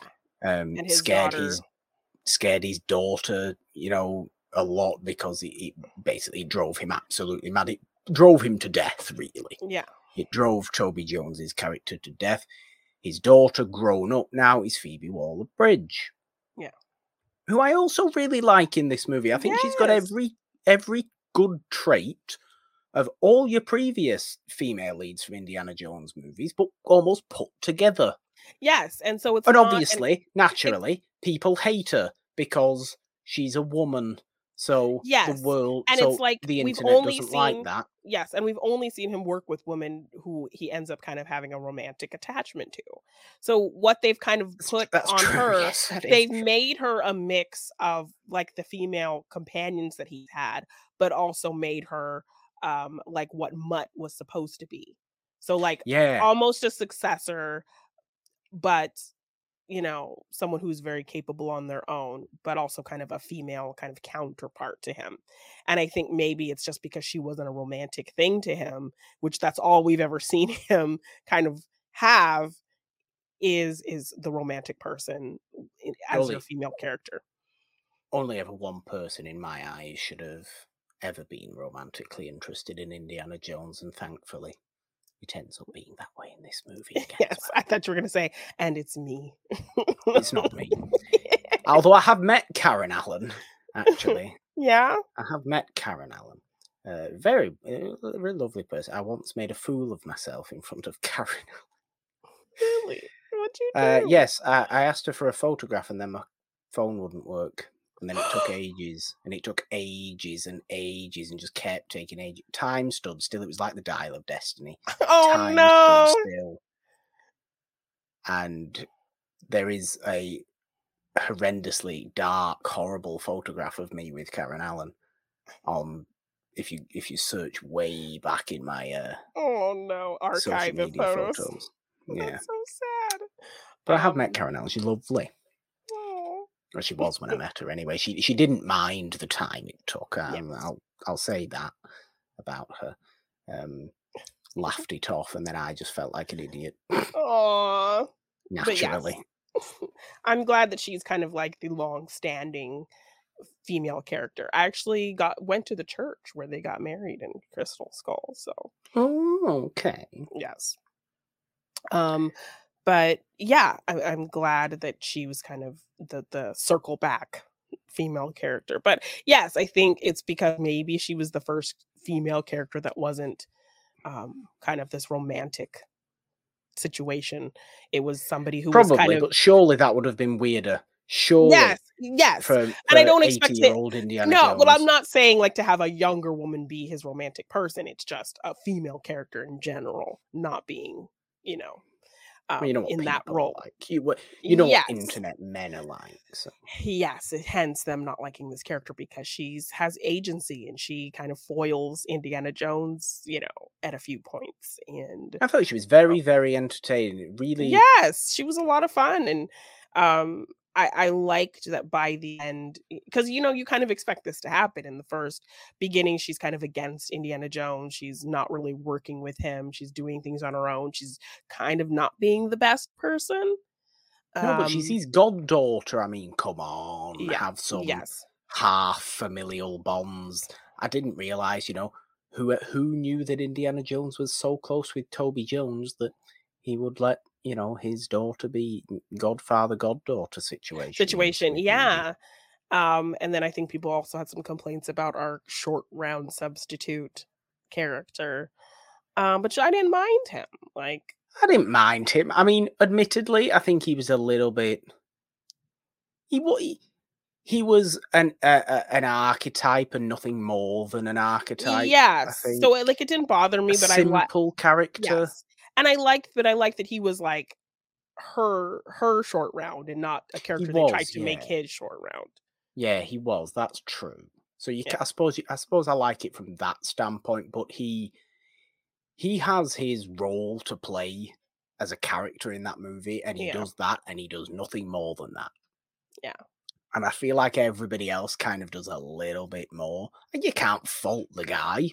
You can't Yeah. fault the guy playing him or anything like that. I think it's probably how it's written. And to an extent, do we not expect movies like Indiana Jones to have, These callbacks you to know, characters to, and to have callbacks, yes, but yeah. to have a rather clear portrait of good and evil and a rather Yeah. clear portrait of, character types and things like that. Archetypes and things like that. Yeah, definitely. We're not dealing with a great many grey characters in the Indiana Jones movies ever, Yeah. are we? So Yeah. you can't fault it from that point. He's an enjoyable character. He's an entertaining character. He does seem to have an awful lot of technical skills for seemingly someone who's lived on the street in Morocco. Yes. Yeah. An And awful lot of aeroplane flight capability. well, I mean, they do try to hint at that he's practicing um with, With a American piece of pilots who go cardboard. yes, and American pilots kind of showing him the different controls and things like that. So, he kind of at least has a feel for it, which I mean, I have seen that in movies before. There was this movie, in the '90s called Young at Heart with Mel Gibson and Elijah Wood, and Mel Gibson, he was a pilot who, was, frozen in, the '50s, and then he comes back in, the '90s. And he, befriends Elijah Wood, who helps take care of him. And he shows him, with cardboard and all kinds of stuff, the different controls of a plane and all that stuff. And then there's a scene where Elijah Wood actually has to apply that and help, Okay, land a plane. there's previous to this then. Okay. So it's been done on screen before. So it very much took me back to Young at Heart. If you know the movie, then yes.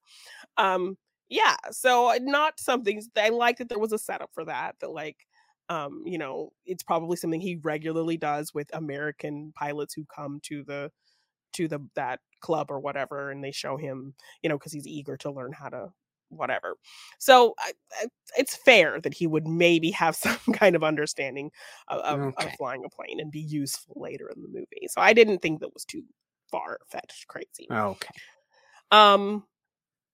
But yeah, I mean, I will say they really kind of try to have this set up with Antonio Banderas' character only for him to be kind of not as That was unfortunate, wasn't it, yes. actually? He had Yes. very few lines, he had very few things to do, and then he's gone. So, yeah, that Yes, was he was kind of weird. promptly murdered by Mads Mikkelsen's people. Yes. So it was very much like, why cast Antonio Banderas if he's not really gonna do anything? So Yeah, I did think that, admittedly. That was yeah. kind of a shame. Nice to see Antonio Banderas in Yeah. a major movie that you don't get to see his face in major movies a great deal. Yeah.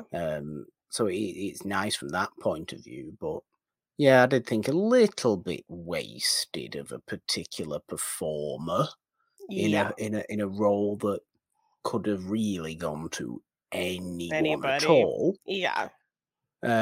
So I'll say that fair, but ultimately, I just think I went into this movie wanting to feel like I was wanting by the end of it to feel like I'd seen an Indiana Jones movie, and and by that I want a particular kind of fondness that emanates from the screen of historical and culturally significant locations.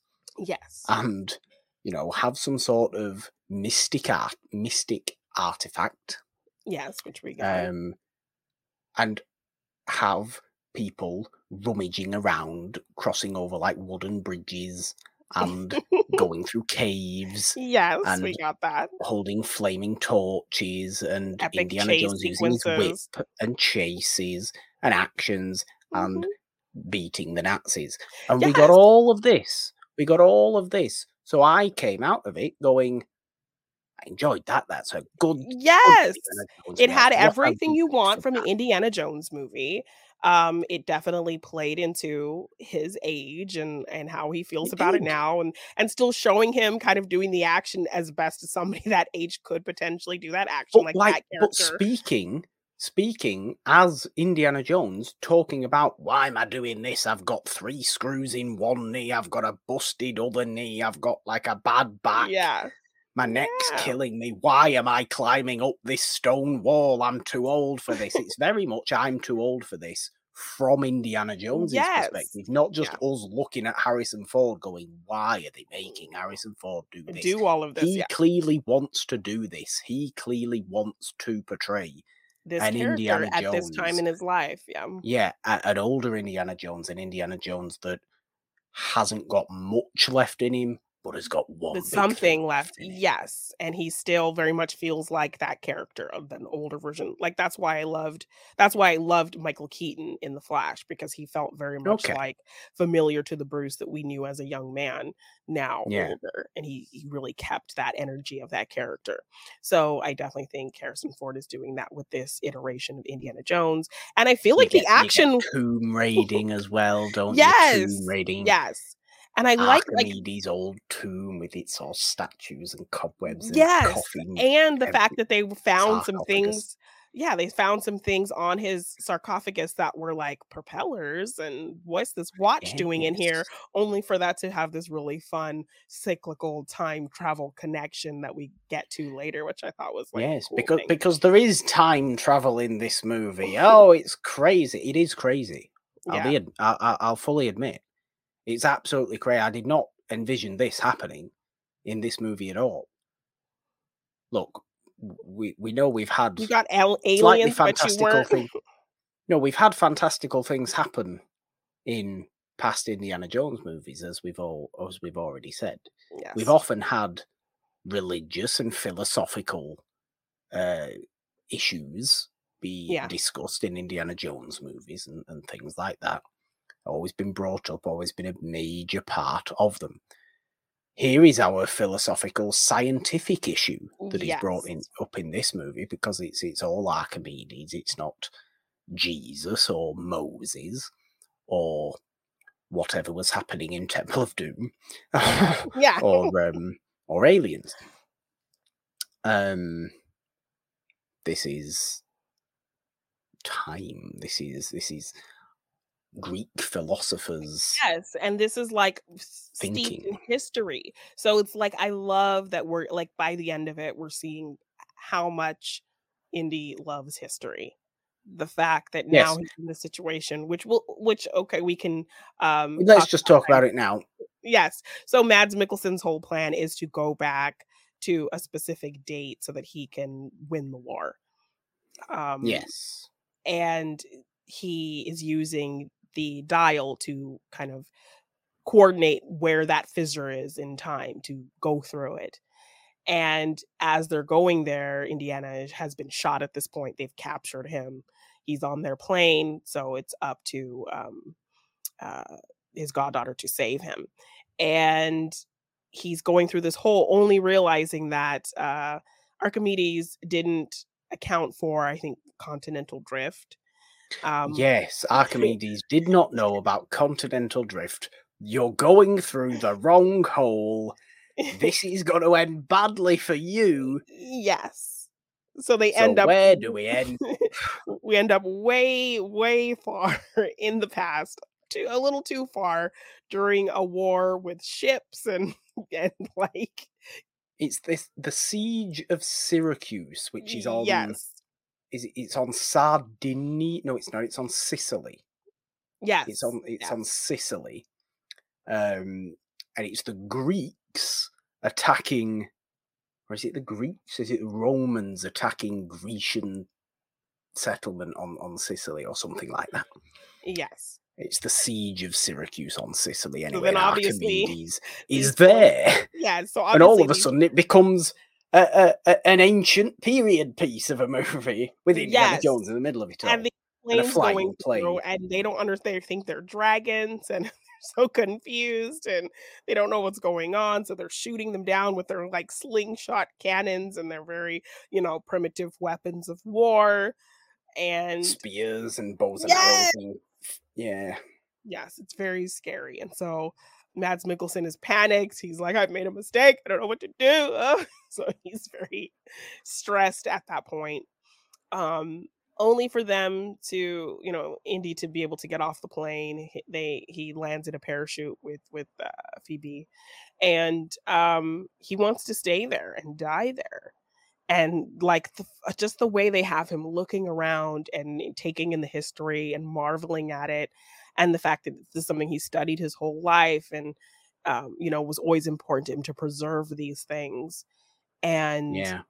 he just wanted to stay there and live in that, because like what does he have going home? He has Well, they even nothing. he's got a tiny apartment in New York. His marriage is over. Yeah. You know, His son is he's on his dead own. in the war. Yeah. He even gets to meet Archimedes, the both of them. And let's call it what it is as well. Phoebe Waller-Bridge is also very much in the vein of Indiana Jones, given the fact she's so into studying history. She's so into all this. But she's a bit of a archaeological scoundrel stuff. about it, in terms of wanting to steal things and profit off of them.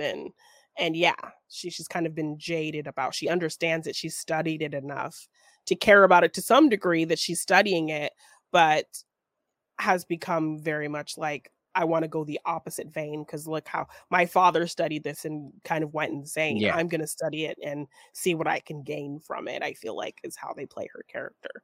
But the Archimedes is kind of fascinated, because he's currently, you see him making the dial itself that we've already just seen them use to actually get here in the first place. Yeah.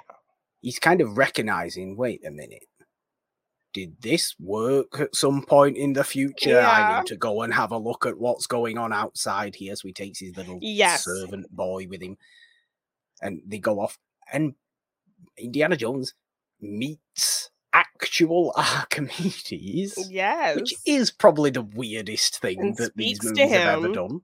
Yes, Archimedes. Speaks to him in ancient Greek. Well, I mean, he talked to that that knight. Yeah, but he wasn't even speaking as he should have been, because really, if we're being honest with you, should have probably been speaking French. Yeah, that old knight.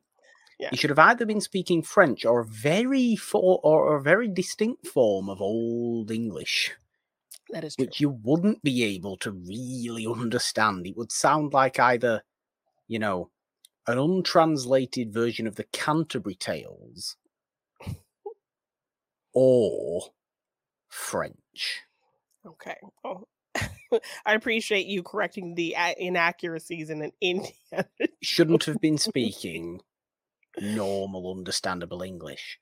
Well, that is true. Well, Archimedes is not speaking English, which I appreciated. No, he's not speaking and they're Greek. speaking, and they're speaking his language, and he immediately knows they're from the future, which I love.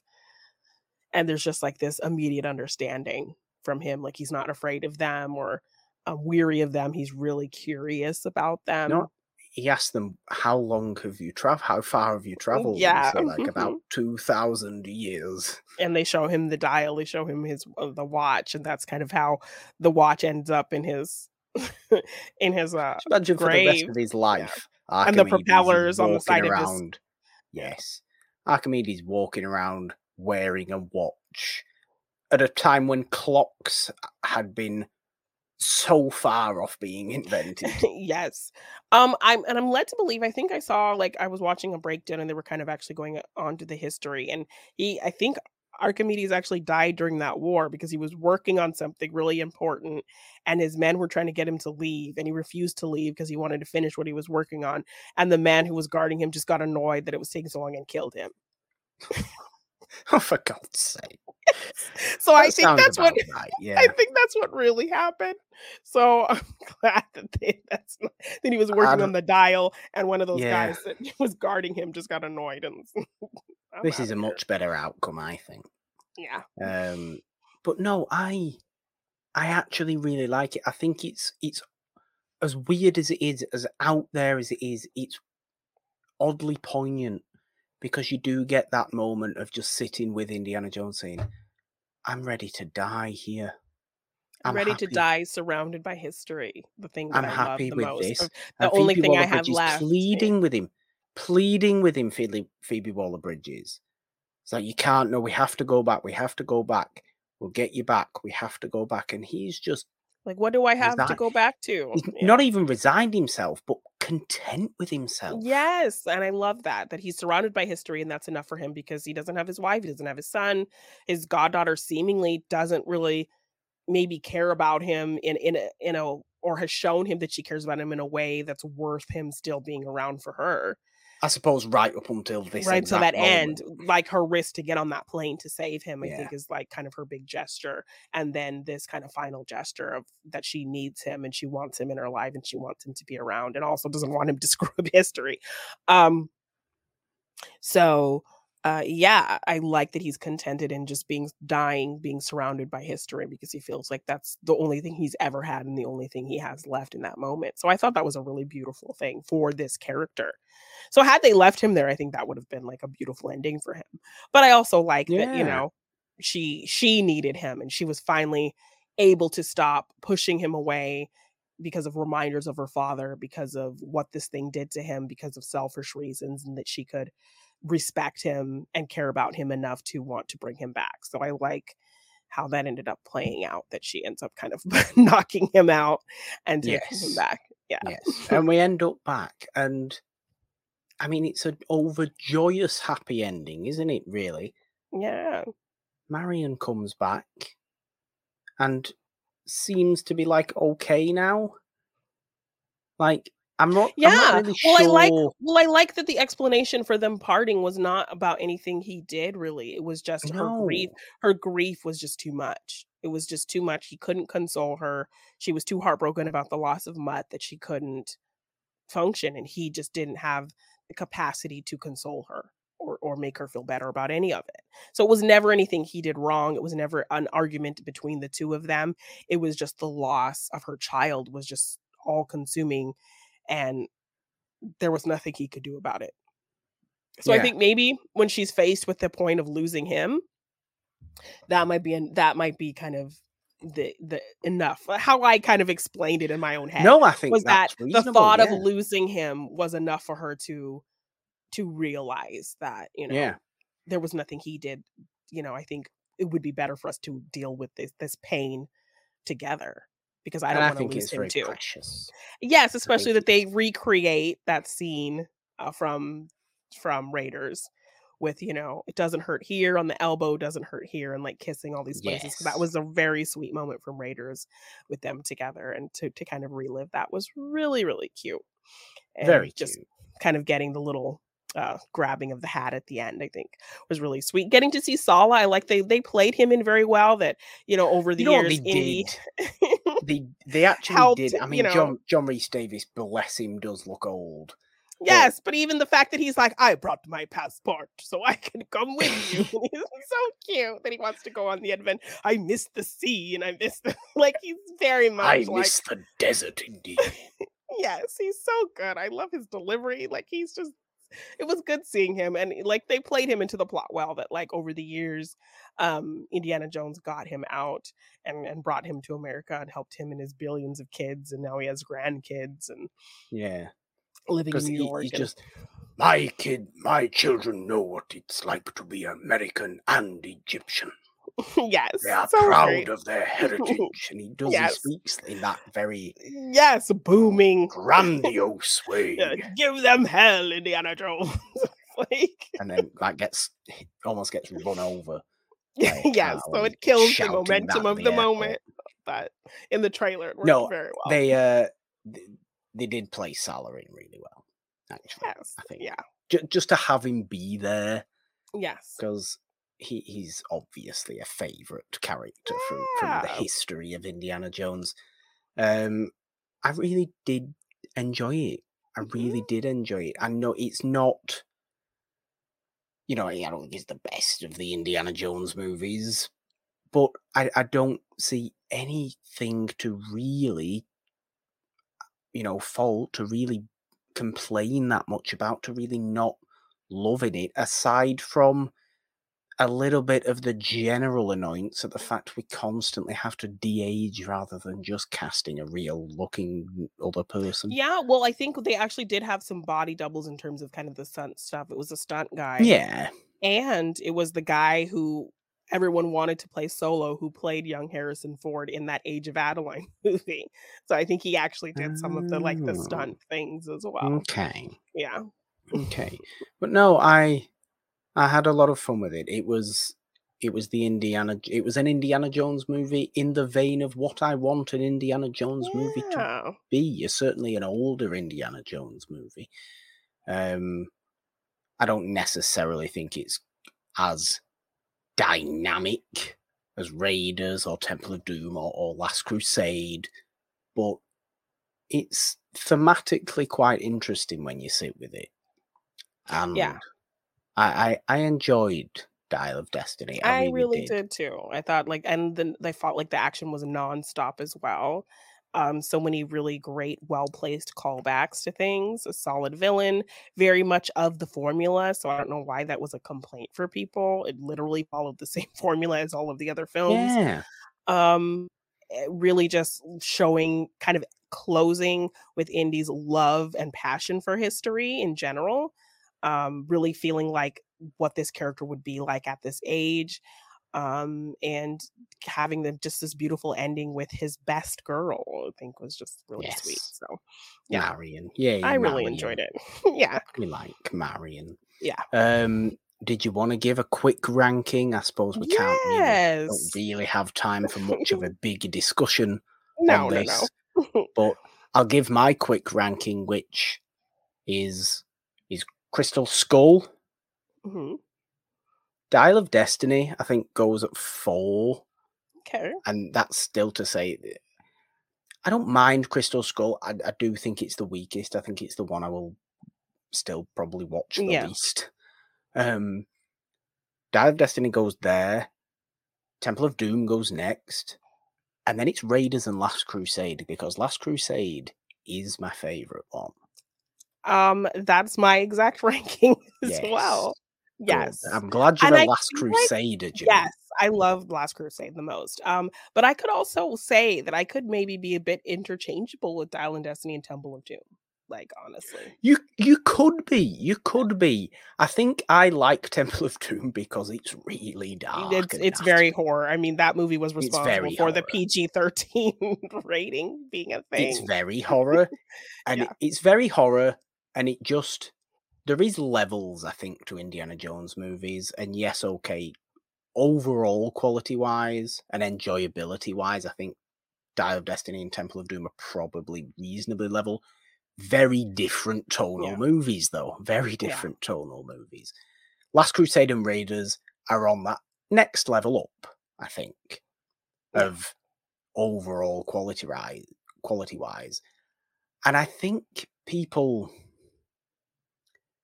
tend to just go with the easy answer of, "Oh, Raiders is the best one. It's the first one. It changed yeah, everything. It was it's yeah. very, very good. It's It obviously is. very, very, But I have very so good. much fun with Last Crusade. The dynamic between him and Sean Connery is really fun.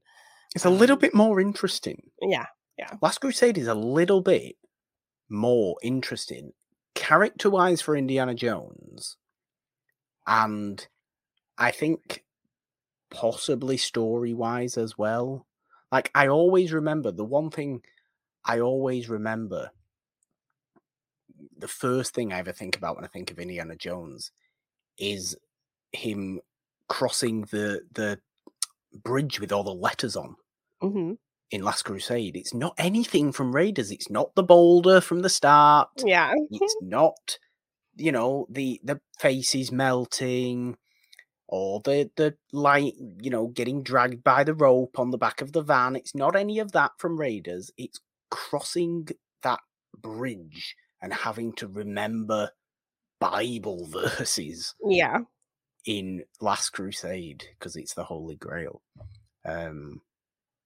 It's always that, so I've always had that. I watched Raiders first. Raiders was the first Indiana Jones movie that I did watch, but I always go for Last Crusade. Yes. No, it's definitely the one I would go back to kind of the most as well. It's just a lot of fun. Feels bigger. The riding off into the sunset. So yes, yes, so good. good. So good. Yeah. It's so, and Salah's in that as well. So you can't. I think it has a great comedy as well. It's good. It does.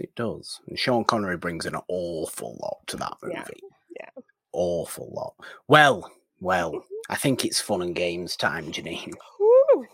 It's fun and games time. I have my little book today. Oh my gosh, what is that? It's my fun and games book. It's my trivia book. Okay. Because today, in honor of Elektra in Deadpool 3, we're going to have some questions on fringe Marvel movies, Janine. Yay! Oh my fringe Marvel trivia. Okay. That I'm going to test you on today. Let me just get the answers because I don't know if I know any of these. I don't know if I know any of these. I mean, I always go on and on about how I love this era of comic book movies, but how much do I actually know them? Well, there is a total of 20 questions here. Okay. It's apparently called the Other MCU. This is from the Ultimate Comic Book Quiz little book that I have. Okay. Which is just comic book movie trivia. So yes, fun and games today. Fringe Marvel movies, Janine. Yes, okay. Number 1. You'll get this one. George Lucas is credited as executive producer on which Marvel adaptation? That would be Howard the Duck. Yes, that's correct. Yes. Oh, that could also be added to our Fringe DC Morgan hasn't seen series. I'd be more into that than watching Fan Four Stick, I'll be honest with you. Who was the first actor to play the Punisher on the big screen? Thomas Jane? Oh, no, it wasn't. No, I'm afraid it was Dolph Lundgren. Yes, you're right. Yes. I forgot about that. But who was the second? Thomas Jane.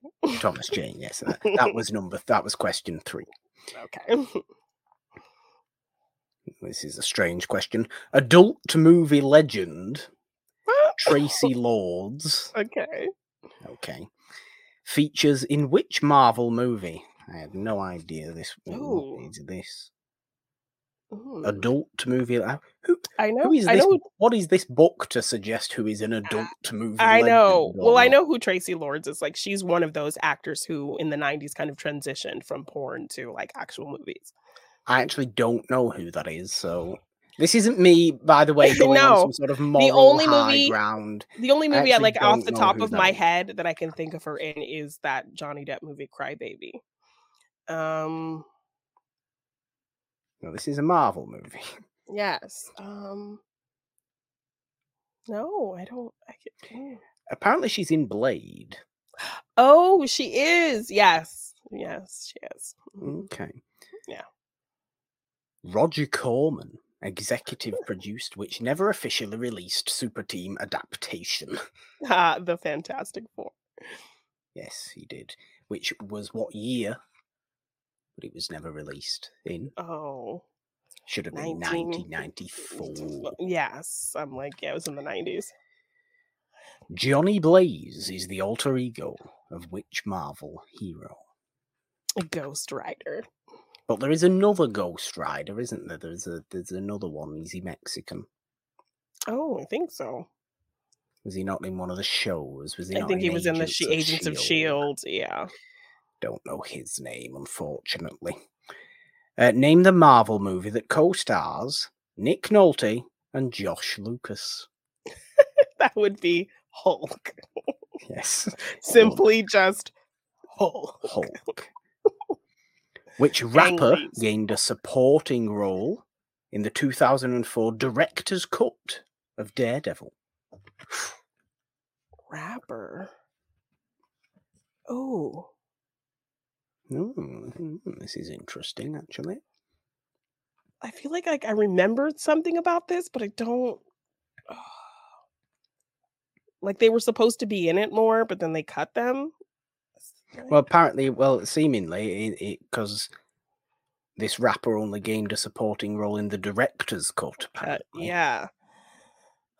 I don't Daredevil, remember. Like I vaguely remember this, and I do own the director's cut. Of course you do. Why would you not? Oh, I don't remember who it was. I don't remember who it was. Was it the RZA? Was it Coolio? I'm going to need a final answer, Janine. I don't know. I'm just going to say the RZA. I don't remember. Well, you have just said his name. It was Coolio. It was Coolio? Okay. It was Coolio, yes, okay. It was.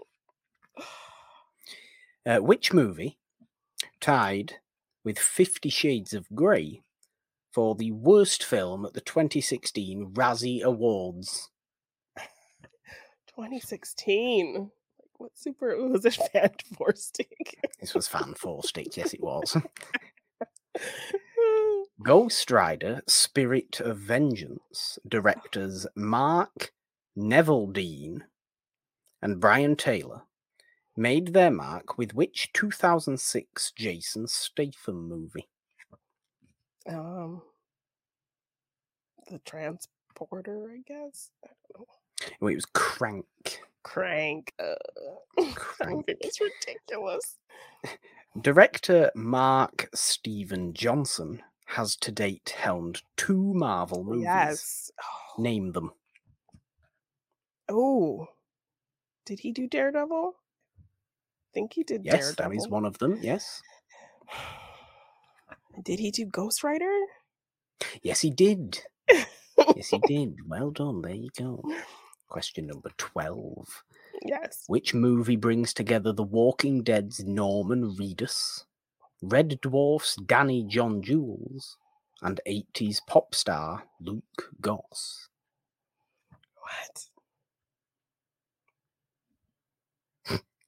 What? How would anybody have any idea? Norman Reedus in a Marvel movie. Well, yeah. I mean, I guess Blade 2? I don't know. Blade 2 is the answer, yes. Blade what? 2 is the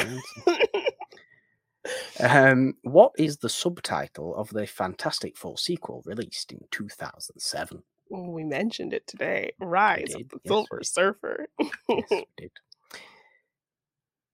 Which early 2000s movie gave Ryan Reynolds his first big screen comic book role? I'm just saying, was the Green Lantern before X-Men Origins? Which early 2000s? Early 2000s. Gave Ryan Reynolds his first big screen comic book. Even I knew this. What? Yes. Ooh. I'm surprised. I'm just like, was Green Lantern before or after X-Men Origins Wolverine? Because it was either one of those, right? No, it is not either one of those. Is it Blade 3? It's Blade Trinity, yes. Yes. Yes, I forgot about Blade Trinity. He was looking pretty good in Blade Trinity. Oof. Anyway. Punisher Warzone star Ray Stevenson. R.I.P. R.I.P. Ray Stevenson, yes. Later went on to appear in which MCU movies? The Thor movies as Volstagg. Yes. Warzone also features which BAFTA-winning British actor as Jigsaw. Oh, I don't know. I never saw Punisher Warzone. Dominic West. Oh, okay. True or False? Ghost Rider 2007 features an early appearance from Anna Kendrick. The first Ghost Rider movie? Yes. No, but Rebel Wilson's in it. That is exactly what the answer says. It says no, but it does feature her Pitch Perfect co-star Rebel Wilson. Yes. Wilson She's like this dopey person who they interview on the news who said she saw Ghost Rider and was like, he had flames like... Oh, dear. Yeah. Which of his fantastic cast did Josh Trank first direct in Chronicle from 2012? Oh. Michael B. Jordan. Yes. The penultimate question. True or false? Ben Affleck was cut from the theatrical release of Elektra. I believe that's true. It is true, but he appears in the director's cut, if you also own that. I have Elektra. I own Elektra, but I don't think I have the director's cut. Okay. And the last question. Despite the infamy of his 1986 film Howard the Duck, is now a part of the MCU. Name the movies he's appeared in. Guardians of the Galaxy. Guardians of the Galaxy Volume 2. I guess that new one wouldn't be in there. And Avengers Endgame. Well done. Yes. Well done, Janine. You've done well. You did well. Yes, I'm mad about the Coolio because I knew the Coolio, but I was like, Marvel movies. But I know the RZA was doing a lot of stuff, like really getting into acting around that time. But I remember something about Coolio, but then I was like, was I just thinking about Batman? And Robin, where he's like the That's stupid, isn't it? I forgot about that. The motorbike racing guy. Dear. Oh, dear. Yeah. R.I.P. Well, Coolio as well. R.I.P. Coolio, yes, as well, of course. There we go. Big extra special episode today. Yes. I think we've had fun on today's episode of Monday Madness, Janine, as we always tend to do. It is, of course, not the only show we have on the It's a Wonderful podcast feed. You can find the It's a Wonderful podcast feed on all major podcast platforms with this show on Mondays. Morgan Hasn't Seen on Wednesdays, where we are at the moment talking the Mission Impossible movies, because Janine's finally got me to watch those. Yes. Thanks to Dead Reckoning Part 1 coming out.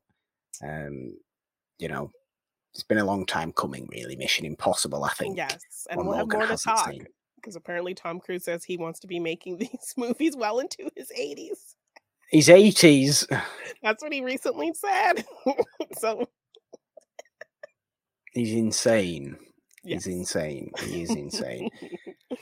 Mission Impossible on Morgan Hasn't Seen every Wednesday at the moment. And of course, the main show, It's a Wonderful Podcast itself, every Friday, celebrating old movies, showing love to them, giving them a little platform to say, hey, look, this is from many decades ago, but it's great. Yes. Stop forgetting about it, you weirdo who doesn't watch old movies. Watch old movies. They're way better. They're great. They are. They just are. That's Morgan's personal opinion of the day. One of several Morgan's personal opinions of the day. Monday, Wednesday, Friday. We have you covered on all major podcast platforms. And of course, subscribe and ding your notification bells on this YouTube channel for all the fun stuff we have here and have coming to here, as we alluded to at the very beginning of today's show, as well as all the other good stuff we have and will be having on here anyway, because we're not going anywhere on the YouTube channel either. If you would like to support us on Patreon or donate in any way, there are links down in the description to do that. We love all our patrons dearly. We can't do what we do without their generous support, and those links are there if you would like to join them. You can, of course, also just find us on social media, on Twitter at It's a Wonderful One. You can find me on Twitter at The Purple Don with a 3 instead of the E and the because, Janine. 3 is the magic number. On Instagram and TikTok at The Purple Don. All your delightful stuff is where. You can find me at Janine _ on Twitter, Janine Devine on Instagram and TikTok. If you want to get any merch for any of our shows, the link has been just scrolling by on the bottom, or you can check the description or search It's a Wonderful Podcast on teespring.com. We have some really fun designs over there, some Stranger Things designs, some logos for all of our shows, so please check it out for merch. And if you want to purchase any of my art in print form, you can find that at my Big Cartel shop, g9design.bigcartel.com.